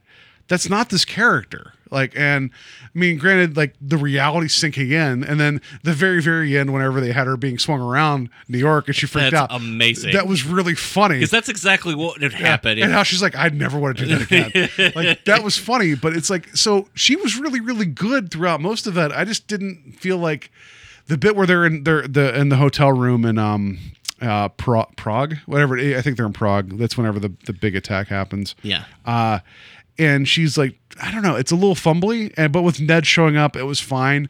That felt like a weird read to me, but I think what's her name? The actress Zendaya. She does really, really good with the character. I like her a great deal. It's a very different dynamic with what you think of the MJ Peter dynamic, where, you know, she's pretty much the smarter of the two in a lot of ways. And then, not that I'm saying MJ in the comics isn't, but she's more sarcastic and more just like taking the piss out of him like at every turn. And like basically at one point where he's like, "You look pretty," he's like, "Oh," she's like, "Therefore I have value." And he's like, "Oh, that's not what I meant." And she's like, "Yeah, I know. You look pretty too." Like that was pretty great. The moment he's like, "We'll go sit together in the opera," and then he just disappears. I'm like, she goes wandering out into the party, like out in the streets, right? But it's like, why didn't that just make you mad? You know, I felt like that would have been more, as opposed to, I mean, if she already thought he was Spider-Man, I get it, but it's like, that's still kind of a dick move to be like him tell Ned, "Oh, tell her I'm sick." How many times are you gonna get sick when you're near MJ and you have to go help people? Right. Yeah. But I really liked the moment in the film where I believe it's when they're first in Rome, and she learns that the word it's like the reverse of aloha. Yeah, that's it's like funny. her favorite word it's now. Like, it's like boos or something. Yeah. Boom or boom. Yeah, and someone comes up trying to sell him a rose, and she's like, "Boom." And the guy's like, like that was pretty great. Yeah, no, they gave her the two teachers. It was JB Smoove and the other guy. Like they like. I like how it's JB Smoove and the other. Well, it's guy. JB Smoove. Like he's from Curb Your Enthusiasm. Yes, but the other guy is also a pretty big comedy actor. It's what's his name, Steve? It's Martin Starr. Martin Starr, yeah, I saw it on IMDb. Like you're like, "Oh, he's pretty big." I don't know his name. Well, I know his name, but no, like I felt like they gave him enough weird things to say about like basically implying that his wife faked being like snapped out of existence to get it from him. It was funny. Yeah. Him setting up the camera, and I'm just like, the camera's going to fall in the water. But how they let that all happen was really funny. Where they, again, went against expectations, and then in the end credits, like all that, you see the different photos taken. That was fun. And then him being like, you guys need help? Good. I'm not qualified to help you whatsoever. But JB Smoove keep coming back to the whole, like, it's all witches. It was started off be funny, then it got annoying, then it got really funny again. Yeah. So I like them as the chaperones of the trip. Yeah, and going back to, the MJ thing, I like the fact that, yes, she's still sort of the damsel in distress in some ways, but at the same time, one of the things that doesn't work quite as well in, you could even go back to Superman with this, where it's just like, why do these women keep getting put in these like horrible situations? Yeah. Where it's like, if you'd have just like stayed where you were, you'd have been fine. But it's always they have to be saved kind of thing. And I didn't feel like that was really like she's not the thing that needs to be saved in this movie. She does need to be saved, but so does everybody else. It's not a I've got your girlfriend, Parker, or, Yeah, I mean, because whenever Beck sends all the drones after her, that's where they get the whole bit with, like, Happy trying to whip a shield, and they're all but like, it's not because she's the girlfriend, it's because she knows what's going on. Yeah, no, you're right. He's also after his best friend. It's not like it's given more credence than the other, and I prefer that to, the Mary Jane who gets captured in the first one. Okay. She gets captured in the second one. Yeah. Okay. Third one, like, really, MJ, I would just never leave the house. Yeah, don't even get in a cab. Like, Yeah. what's going on? Yeah, no, you're right. I did appreciate that. So there is a certain amount of suspending disbelief for how the Mysterio tech works. However, like, once they show a couple different ways that it kind of works, you're like, okay, I get it.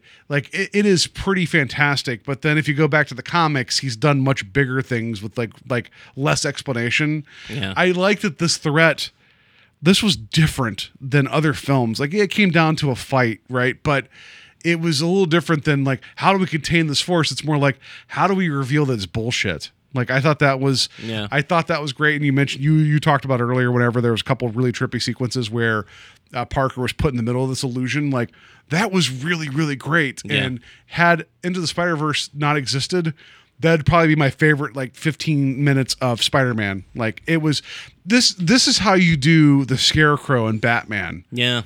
But you don't. Like, I don't know why they haven't handled that, like, where it's this constant, like, pulling the rug out from you over and over and over and over again. I thought that sequence was amazing. And then how Beck was able to position him to get, like, annihilated by a bullet train. But here's the thing that you said about the suspension of disbelief. Like, that's a part of Mysterio's whole MO.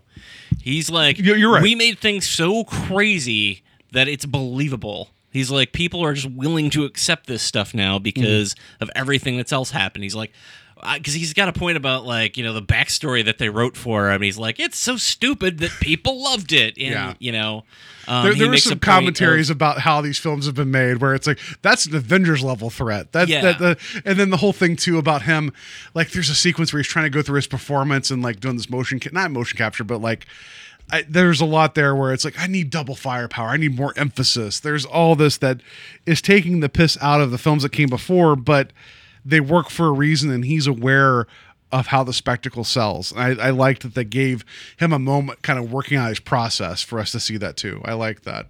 I also like that they didn't explain his suit. Like the whole notion of writing the story about this guy from other dimensions is fighting elementals. It's like, yep, you don't have to explain why he's wearing a bubble on his head and he has eyeballs on his, like, collarbones. Right. That's just his suit. Like, not that we need an explanation in the comics either, but it's like, he's just Mysterio. And I love that they kept the bubble helmet. Yeah. Yeah, I think that's probably, of Spider-Man's villains, with the exception of maybe Octavius in the second Spider-Man, it's probably the closest to being a comic accurate version of one of his villains. Oh, yes. Although, even though 3 is awful, I loved the fact that they gave Sandman that stupid green and the stripy shirt. green striped shirt and the brown pants. So, Well, how'd you feel about like the fakey Hydro Man? How'd you feel about that in Venice? Like that's almost Hydro Man right there. Yeah, which I thought maybe they were going to go to at some Well, point. Flash references it where he's like, "Oh, Yeah. we heard that the so and so." Everyone's like, "You read this on the internet?" Yeah. And I'll be honest, it took me till the end of the film to realize that Flash saying, "Hey, Flash Mob," was him using his name. Yeah. Because I'm like, that's not a flash mob. You're just being like, for someone that like he had actually a pretty sad story at the end. Like Yeah. everything's all said, his parents aren't there, but he kept getting getting punched in the dick and stuff through the entire like I don't know. I do love the fact that Flash is this jerk, but at the same time, like he's got this unabashed love for Spider-Man. The moment where Happy shows up and he's trying to get them on the plane, and because it's in the trailer too, but he's like, you know, I work with Spider-Man. He's like, you work for for Spider-Man? Spider-Man? No, Yeah. I work with Spider-Man. And he was then Happy told him was like, if it wasn't for your videos, Spider-Man wouldn't know how to locate us. He's like, Spider-Man follows me. Like, there's all that, yeah. No, this movie's a lot of fun. I can't wait to go see it again without distraction. That'd be wonderful. I like that it's a little different. Like the resolution's different, and I like that it's actually kind of more of there is. They talk about the spider sense, which they refer to in the entire film as the Peter Tingle, which is a great running joke in this film. And you saw evidence of it in Infinity War, and you get the idea that he's always kind of had this, but this was him actually kind of embracing himself. Yeah. And I like that this was something that, you know, like with him being able to be like, I'm able to sense that what is real and what is not real. And that gave him the power to fight Mysterio, because otherwise he's just a regular dude with like a bubble helmet and two drones walking around while he's wearing a motion capture suit. Like, how ballsy do you have to be as a film to be like, here's our villain, he's just wearing gray. Yeah. Yeah. And then there's the whole running gag too of him actually wearing the hero suit and getting the cape right, where it's like there's going to be wrinkles. He's like, I might be meeting the queen. We got to get those wrinkles out. I liked Gyllenhaal in this role. I really did. I enjoyed him a lot. I love the fact that and I didn't really pick it up until he put the glasses on, but I'm like, oh, he's kind He of just looks almost exactly like Robert Downey Jr. Yeah. It's crazy. Yeah. And I was like, that's a good visual cue to play up on. And then he's both wonderful in the way that he interacts with Parker when he's being deceitful, but once you see like what a lecherous jerk he is, which I think it might have been even on your Facebook after you'd posted about seeing the movie, that somebody was like, I didn't enjoy him as much as I did say his performance in Nightcrawler, but Mysterio and that performance in Nightcrawler are they're way far away from each other, and I agree with that. And it was good to see. I think it's an unfair criticism to level it at Gyllenhaal, because if he did that also, you'd just be like, well, he's just doing what he did in Nightcrawler. It was good to see an engaged Gyllenhaal, and to see him caring about this and having fun, and like he was leading into this. The moment like the facade fell away and he was having that celebration in the bar with his tech, that was cool. That kind of gave you the whole like, okay, now we know what's going on, because there's a brief moment when they first teased that Mysterio was in this film that it's like, maybe they're going against type and actually making him a good guy right now. Yeah. Like you kind of wonder, right? I did wonder if we were going to have a Mandarin type pull away. Like, and that the Mandarin wasn't really the Mandarin. I was like, oh, maybe the Mysterio is actually a good guy. Yeah, that would have been interesting. But I for all the Spider-Man films that have been made, I feel like it's easy to tread the same things of having Green Goblin and like Doc Ock was a good choice at the time, but I feel like you could have easily stayed in the sandbox of a couple of known villains. But then these two films have taken deeper cuts with Vulture and Mysterio, and fleshed them out. And maybe he didn't get the same depth as Vulture, and maybe not the same thing. But I really, really, really liked Mysterio in this, and I'm very happy now that there's going to be a lot of people that don't know him as a villain that. He's iconic looking. They did it justice, and now the average comic book movie person is going to know about Mysterio, because otherwise, I don't think that'd be someone that you would know about. Yeah, that's completely fair. Yeah, it was fun. So, there's so much here to dig into. The humor worked for me. That we didn't even talk, like Ned and Peter's relationship, about how Ned wanted to be like a bachelor over in Europe, and how that all like quickly falls away the moment they're on the airplane. It was a lot of fun. That was fun. It wore a little thin for me though. I do agree, but I like it had the lifespan of like a mayfly. Like him and I liked that a Betty. lot, but I the thing that I really liked about Homecoming 2 was I really liked Ned in that movie. I loved the fact that he got to be the guy in the chair. You know, he's got that moment, you know, where he's working on the computers at the dance while everything's going on with Spider-Man, and he's like, I get to be the guy in the chair. And so I would have liked to have seen him do a little bit more in this movie, just because I liked that character so much. But it works. It wore a little thin for me at times, but I liked it. That's fair. I was tickled by that. Like a lot of the jokes work. The action, you're right. Like I wish there had been more Spider-Man-esque action, but it was still pleasing enough that. Am I going to buy this movie day one once available on Blu-ray? Yeah, 100%. Oh, absolutely. I know I'm a honk for Spider-Man, but I never thought I would say this, that I feel like Sony's actually being a good steward of the franchise now. Like, because we have Homecoming, we have Into the Spider-Verse, and now we have Far From Home. 3 really great Spider-Man films. But to be fair, I don't want to take credit away from Sony, but I have to feel like some of that is, or a good portion of that, at least with Homecoming and this, is Marvel's guidance. Because honestly, had, you know, the thing that stopped the Andrew Garfield movies wasn't quality, it was that they didn't make money. Well, and the quality, because the second film wasn't that great. Well, no, that's what I'm saying. Like, I didn't care that much for the first one, and I didn't bother to see the second one. My point being is that if those movies were still terrible and made a lot of money, he'd still be making those Spider-Man movies. And that's not a slam to Andrew Garfield or anybody involved. It's just that, like, money talks. No, so you're right. I hesitate to give Sony too much credit, is all I'm saying. Well, okay. There, I'm ending on a downer. No, I will say that I feel like they know Marvel's handling their franchise right, so have at it. But at the same time, I'll also give you this as something to consider. Venom. Yeah. Not great. You're right. And Mobius is seen coming. I know. I did. Morbius. Not Mobius.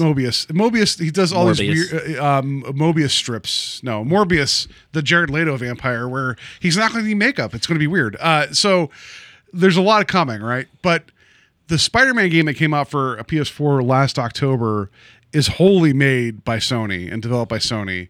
And it handles Peter Parker very, very well. And I'm sure maybe Disney kind of like checked in, was like, hey, just do the character right. But Sony has the rights to this. And it was just spectacular. No Spider-Man pun intended. So maybe they got the right people in place finally to do right by all this. Venom is kind of half cooked. How do you do Venom without Spider-Man? I don't know. But they made a film and it was okay. But I feel like Spider-Man's in a great place right now. Don't screw it up. Don't fall on your keys with the third film. Don't do that. That's all I'm asking. You know, on that topic, you know, I wonder where Spider-Man will pop up next, because the after credits scene, the actual ending of this film, doesn't really have that much to do with Spider-Man, more as so building where we're going with the overall Marvel universe. Yeah, so it confused my wife because she's not yet watched Captain Marvel, and you see the scrolls show up, and I'm like, you got to watch Captain Marvel. And also, Ben Mendelsohn's performance there felt like he had like a mouthful of cotton balls. That was weird. Yeah, I was expecting him to take out like fake teeth or something, be like, oh, let me get these Nick Fury teeth out of my face. But then it's like hinting towards Nick Fury in space. Are we getting Sword? I hope we're getting Sword. Possibly, but I also think that they're building towards whatever Captain Marvel 2 will be. Captain Marvel 2 will That's fine, I guess. Yeah, whatever. I don't know how I feel about like the reveal that it was Skrulls the entire time helping, but it doesn't take away from my joy, because Sam Jackson's great in this film. He is so good at playing Nick Fury being a badass, but being interrupted and being angry about being interrupted. They did a lot of the subversion there, and it was great seeing Colby Smuthers playing Maria Hill again, which you got to think for her, it's like, who would have thought you'd be being brought back like this far down the line? Because you made like a brief appearance in Infinity War, and then you show up you have more than a couple of lines in this movie. Like, you were brought in for Avengers, and how long were you going to be sticking around? And she was in an episode of Agents of S.H.I.E.L.D. too, if I remember right. Yeah. So, like, great. More royalties, and she's fine. Like, and she gets a hero moment too in this film. Yeah. So. Yeah. I think she's underused, but yeah, she does get some great moments in the movie. So, all right. So, that's going to do it for our talk, our weird scattershot talk about Spider-Man Far From Home. We like this movie a great deal. I hope that you guys watch the film and then listen to our talk and be like, you guys were scattershot. I'm like, you're right. But if you've not seen the film, I'm sorry we spoiled some of the greatest moments. I apologize. We warned you in advance. So please, if you've not seen this film, go see it. If you've already seen it, go see it again. Make sure to yell at the woman directly to your right and just tell her to shut the hell up, and then she'll look away from you, and then you'll just, that's the life that you live. Like, yep. Yeah. And, the other thing that I wanted to say real quick is that if I came off as like not liking the film with some of my comments, that's not it at all. I like the film a great deal, and I actually think that one of the things that it lands perfectly is that it's not only a suitable epilogue to what we got in Endgame, but it also builds onto where we're going to go in the future. Yeah. And it does both of those things wonderfully. So I'd highly recommend it. I hope to see it at least another time in the theater before. And it's only been out 2 days. I'm talking about it like it's going to be leaving theaters tomorrow. But I mean, I'm hoping that I'll catch it at least one more time in the theater. But my theatrical runs, if I catch a movie more than twice in the theater, I'm lucky. So. Yeah. All right, so let's go do it for our talk about Spider-Man. There'll be more Spider-Man talk later. I mean, that's what we do here. We alternate between Spider-Man, Star Wars, and Batman. Let's just spin the wheel and we'll get there. And I think I referenced all three in here. Yeah, right. So perfect. All right, take a drink. So, all right, that's going to do it for that talk. Before we get on to our game, you guys can find us on Facebook at Invasion of the Podcast. You can find us at invasionofthepodcast.com, where I'll be writing my blog for American Ninja as we go through a year of canon. So you get to see all those weird gifts that Steve got to watch, and you didn't yet. So I will have those up soon. And then you can also find us on Apple Podcasts, Google Music, Stitcher, Podbean, Satchel, wherever you find your podcasts. Please rate and review us. That'd be great. We greatly appreciate it. So, and Steve, how can people find you additionally? You can find me at theSaturdayNightSlasher.com. Find me on Instagram and Facebook under The Saturday Night Slasher, and on Twitter under The Saturday Slasher. You can also, if you want to buy some of those wares, you couldn't find me at the convention or couldn't make the convention, head to The Art of the Slash on Etsy. Comics are on sale there, and some of the other stuff that we sell, like prints and stickers and all that fun stuff. And you have the first issue Saturday Night Slasher and the other book that you just put together. Yeah, available. Beyond Sunset's a horror anthology. It's 3 short stories, and then there's a section of just different horror pinups in the back of the book. And there's a weird Sudoku puzzle in there, and that's not true. So yeah, check it out. Buy something. Support. I kept making the horrible joke during the weekend, like farm to table indie comics. But yeah, people are like, ha ha ha, we're not buying anything. I'm like, I know it was a bad joke, but yeah. All right, so let's just get to our game. It's time to play the game. Time to play the game.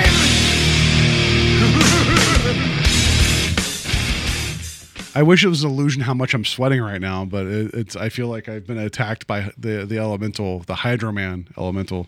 The sweaty man has attacked us. Yeah, Jesus Christ. Yeah. Anyway, our game is about good bad movies, right? It's about reviews of good That's bad correct. movies. Yes. This was kind of spurned by the fact that I was kind of. I wondered if maybe I was too hard on King Solomon's Mines, as that has suddenly become the barometer in which I use everything for my reviews now. But I thought about it, and I was like, well, what are some films that are, considered to be beloved by almost everybody that somehow got a bad review? That somehow you're like, for instance, if somebody said, I don't like, Ghostbusters, I'd be like, why? And I'm not talking about the 2016. I'm talking about the original Ghostbusters. Yeah. And I actually, again, really like the 2016 Ghostbusters. But I mean, it's a movie that I can't imagine somebody... It's like somebody saying, I don't really like Caddyshack. You're like, it's What's hilarious. What's wrong with you? Yeah. So what I've done here is I've gone back and done a little research and picked pieces from reviews of films. And I'm going to give Paul 3 choices to tell me which bad review is this movie for? Or is this what good movie is this bad review for? Okay. Yeah. So the first one up here, the review, this is just a snippet again, it's not the entire review, says, it's a Frankenstein monster stitched together from leftover parts. Excuse me. It moves in fits and starts, but has no mind of its own. Looking very expensive, but spiritually desperate, the sequel has the air of a very long, very elaborate review sketch. And this is written by Vincent Canby of The New Yorker. So I think the short of it here is what he's saying is that it feels like it's Frankenstein together and not an actual complete film. Okay. The choices that you have are Godfather 2, The Empire Strikes Back, or Gremlins 2. Which of these films do you think that review is describing? Well, this person kind of is coming out swinging, but in like a high and mighty kind of way. I'm going to say Godfather 2. Yeah, that's correct. Okay. Yeah, which I don't know anybody who like. Anytime somebody mentions The Godfather, they're like, "That's the greatest movie ever," and then you go, "Well, what about Godfather 2? Oh my God, I forgot about Godfather 2. That's actually better." Like, it always seems to be like the movie that people go to. Here's my admission: I still have not seen the second Godfather film. I watched the first one like 2 years ago for the first time, and I liked it a great deal. Yeah, I mean, it's one of those things where I'm like, how could somebody have not liked that movie? But whatever. The next one here, and this is a shorter quote, thankfully. It's an assemblage of spare parts. It has no emotional grip.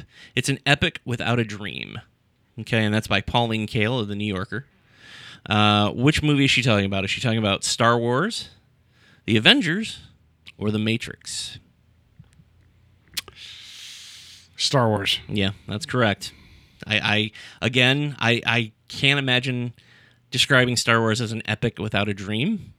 I feel like that's actually the film is a epic with a very big dream about hope, but we'll let that one go. It's a fairy tale. Yeah, because I feel like the other two, by the time that they would have come out, the reviewers probably would have been in a different position to talk about them. Well, The Matrix maybe, because that one grew.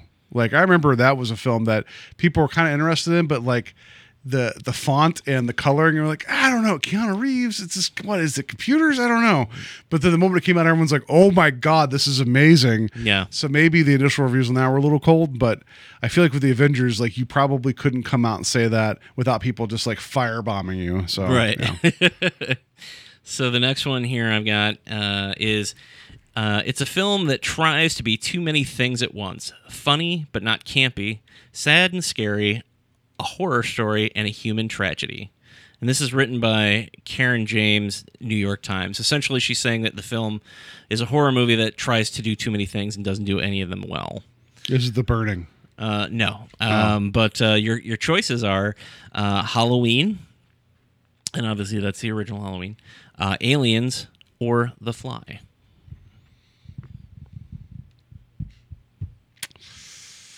The Fly. Yeah.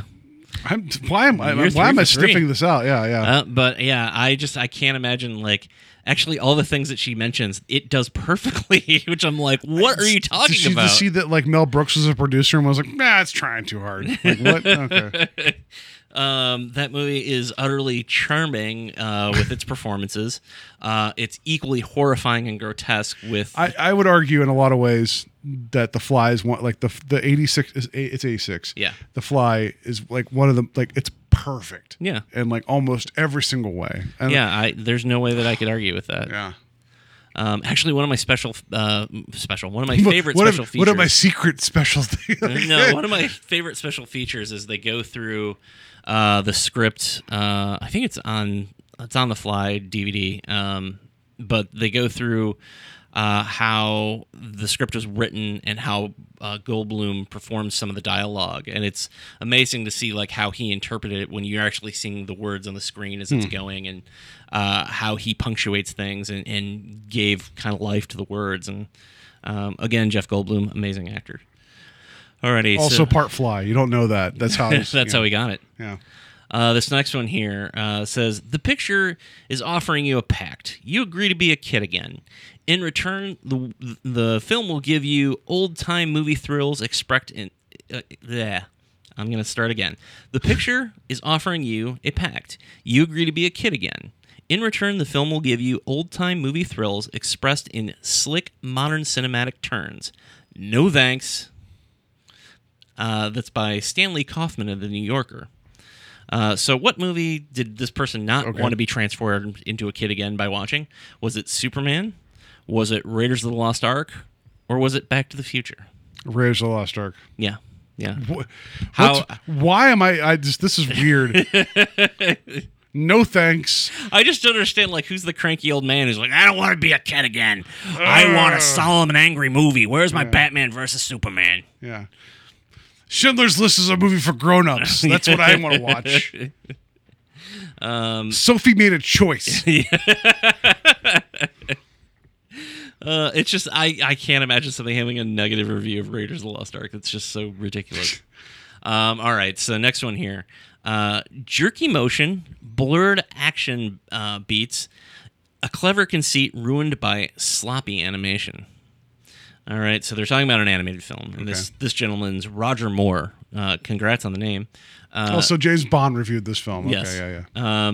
So which animated film is he talking about? The Incredibles, Wreck-It Ralph, or Into the Spider-Verse? Into the Spider-Verse. Yeah, that is correct. I just, something about, like, blurred action beats. And, well, the jerky motion. It's that they purposely drop frames. You and I, we were on Talk Without Rhythm talking about Into the Spider-Verse, and I know that episode's like, I don't know, It's 3 hours It's long like it's like a year long, and like I just blather on, but blatherskite. That's what I do the entire time. But like, if someone missed the point that was a stylistic choice, and they're a professional critic, I'm sorry. You maybe didn't like the film, but if you didn't realize that was on purpose to create an aesthetic to fill panels like it was a comic book, then why are you getting a paycheck? That's you could say that it wasn't for you and that you didn't like it. You're welcome to that, but to say that that's like a negative to that film, I don't get that. Yeah. I mean, there are a lot of things to love about that film, and the visuals are certainly a big piece of that as well.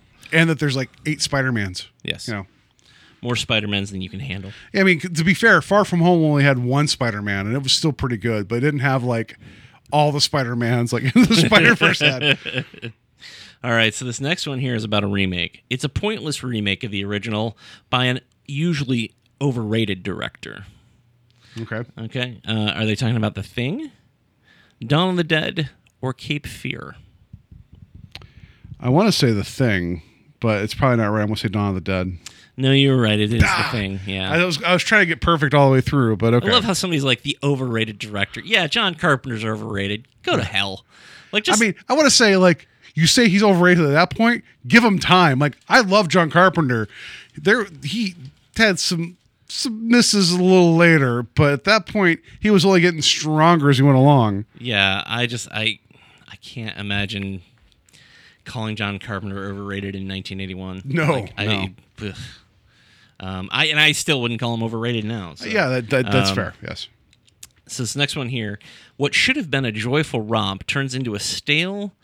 Oh God, I can't read my writing. Sorry. I'm going to start over. What should have been a joyful romp turns into a stale, sever-edged celebration of the new conformist, an affluent technology-addled cherub without a rebellious whim in his brain. So basically, they're saying that the main character is stale and overserved, and basically is a celebration of the new nonconformist. Okay, so, it's Home Alone. It's Patrick Goldstein is the author of that. Is it A, Ferris Bueller, B, Weird Science, or C, Back to School? It's Ferris Bueller. Yeah, and I marvel by anybody who could watch that movie and just not like it, but whatever. To each their own. Next one here. This one is an economic necessity of securing a PG rating for what is essentially a horror film has been allowed to intervene in the storytelling so that the tone is constantly disrupted by an incongruous reassurance. So basically they're saying that tone-wise it's unbalanced. Okay. And this is by Adam Mars Jones of the Independent UK. Is the film Happy Death Day? Is it Jurassic Park? Or is it Jaws? It's Jaws. It's Jurassic Park. Oh. Yeah. I didn't realize Jurassic Park was PG. I thought it was PG-13. Yeah. Well, that was from the UK, so it might have been how they're rating. Because I was going to say, of the three, I knew Jaws was PG. Yeah. And I guess Happy Death Day is PG-13 as well. So, next up, we only got 2 more to go. Okay. Alrighty. I was doing It's- okay there for a minute, then I've fallen off the wagon. So, Yeah, that's okay. I am trying to read my scribbly handwriting, which is why I should not do games. You should just always do the games. No, to be fair, two things. One, even at a distance, which I can't see your words exactly, your handwriting is way better than mine ever is. And two, you've seen me type notes. I actually had to correct Slasher because it was Slaher. Like, so, like, everybody check out the Slaher. Like, what's that even mean? Alrighty, so this next one here, the review said, it's full of splendors with a fine sense of scale, but its narrative thrust seems relatively pro forma, and I was bored by the action scenes. Okay. And that was written by John Rosenberg of the Chicago Reader. Is he talking about A, The Matrix, B, Lord of the Rings, or C, Braveheart? Lord of the Rings. He was talking about Lord of the Rings. Okay. Like, I'm not a huge Lord of the Rings fan, but even I can give some credit to the action scenes in those movies. For Yeah, God's I sake. fell asleep watching the first one. I didn't even see the first one, Fellowship of the Ring. I didn't even see in the theater. I remember watching it at a friend's house on their couch. I fell asleep watching it. Even as much as I'm kind of like, about that series, the Battle of Helm's Deep and the second film's amazing, and then the big throwdown, Return of the King's amazing. So I know he's only talking about the first one, but what's your problem? Yeah. Like, yeah. Alrighty, we're at the end here. We're in the end game now. Only one left to go. This review here says, if only the director had grasped the implications of his tale. Damn it, I'm not giving correct emphasis. I apologize. If only the director had grasped the implications of his tale more fully and enthusiastically, this might have been a classic piece of cornball sci-fi poetry. But as it stands, the tepid acting in one set claustrophobia tale is a Jesus. See, again, sorry, I suck. If only the director had grasped the implications of his tale more fully and enthusiastically, this might have been a classic piece of cornball sci-fi poetry. But as it stands, the tepid acting and one set claustrophobia takes a heavy toll. All right, so of the three movies that he's talking about, is it A, or the one movie he's talking about, is it A, The Abyss, B, Star Trek II, or C, Mars Attacks? The Abyss. He's actually talking about Star Trek II. One set. Like, okay. I don't understand it. Whatever. Okay. Star Trek 2's The Wrath of Khan's actually, maybe it's a smidge short, but it's a great film. It's easily the best Star Trek film, and it's, I don't know, I've seen it in the last couple of years, I think twice on the big screen in the last 2 years, and it's still a charmer on the big screen. It's my favorite of the original Trek outside of Undiscovered Country. Undiscovered Country is pretty good too, but same director.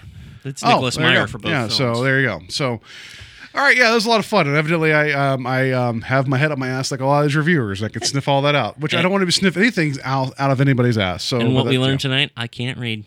Well, I can't talk. So we're a good pairing. So next week, we've talked about this already. We're talking about Stranger Things Season 3. It'll be dropping on Netflix officially as of July 4th. So it's actually less than an hour away right now from us as we record this. So we'll get into to the Starcourt Mall and back into the Upside Down, maybe. I don't know. We'll see. It's going to be a lot of fun. Hope you guys join us. Hope you guys will watch that. And so that way you can enjoy our conversation, because I'm sure it will be a lot to get into, but it's going to be a lot of fun. So, I had a lot of fun with this episode talking about, breaking in, eating hamburgers of places, and I don't know, some Spider-Mans, and then some reviews of films. I had a lot of fun. Yeah. I hope we'll see you next week for Stranger Things 3. I'm going to be leaving here to go buy a Whopper and turn it upside down. Yeah. All right, guys. You have a good week, and may all your Whoppers be upside down.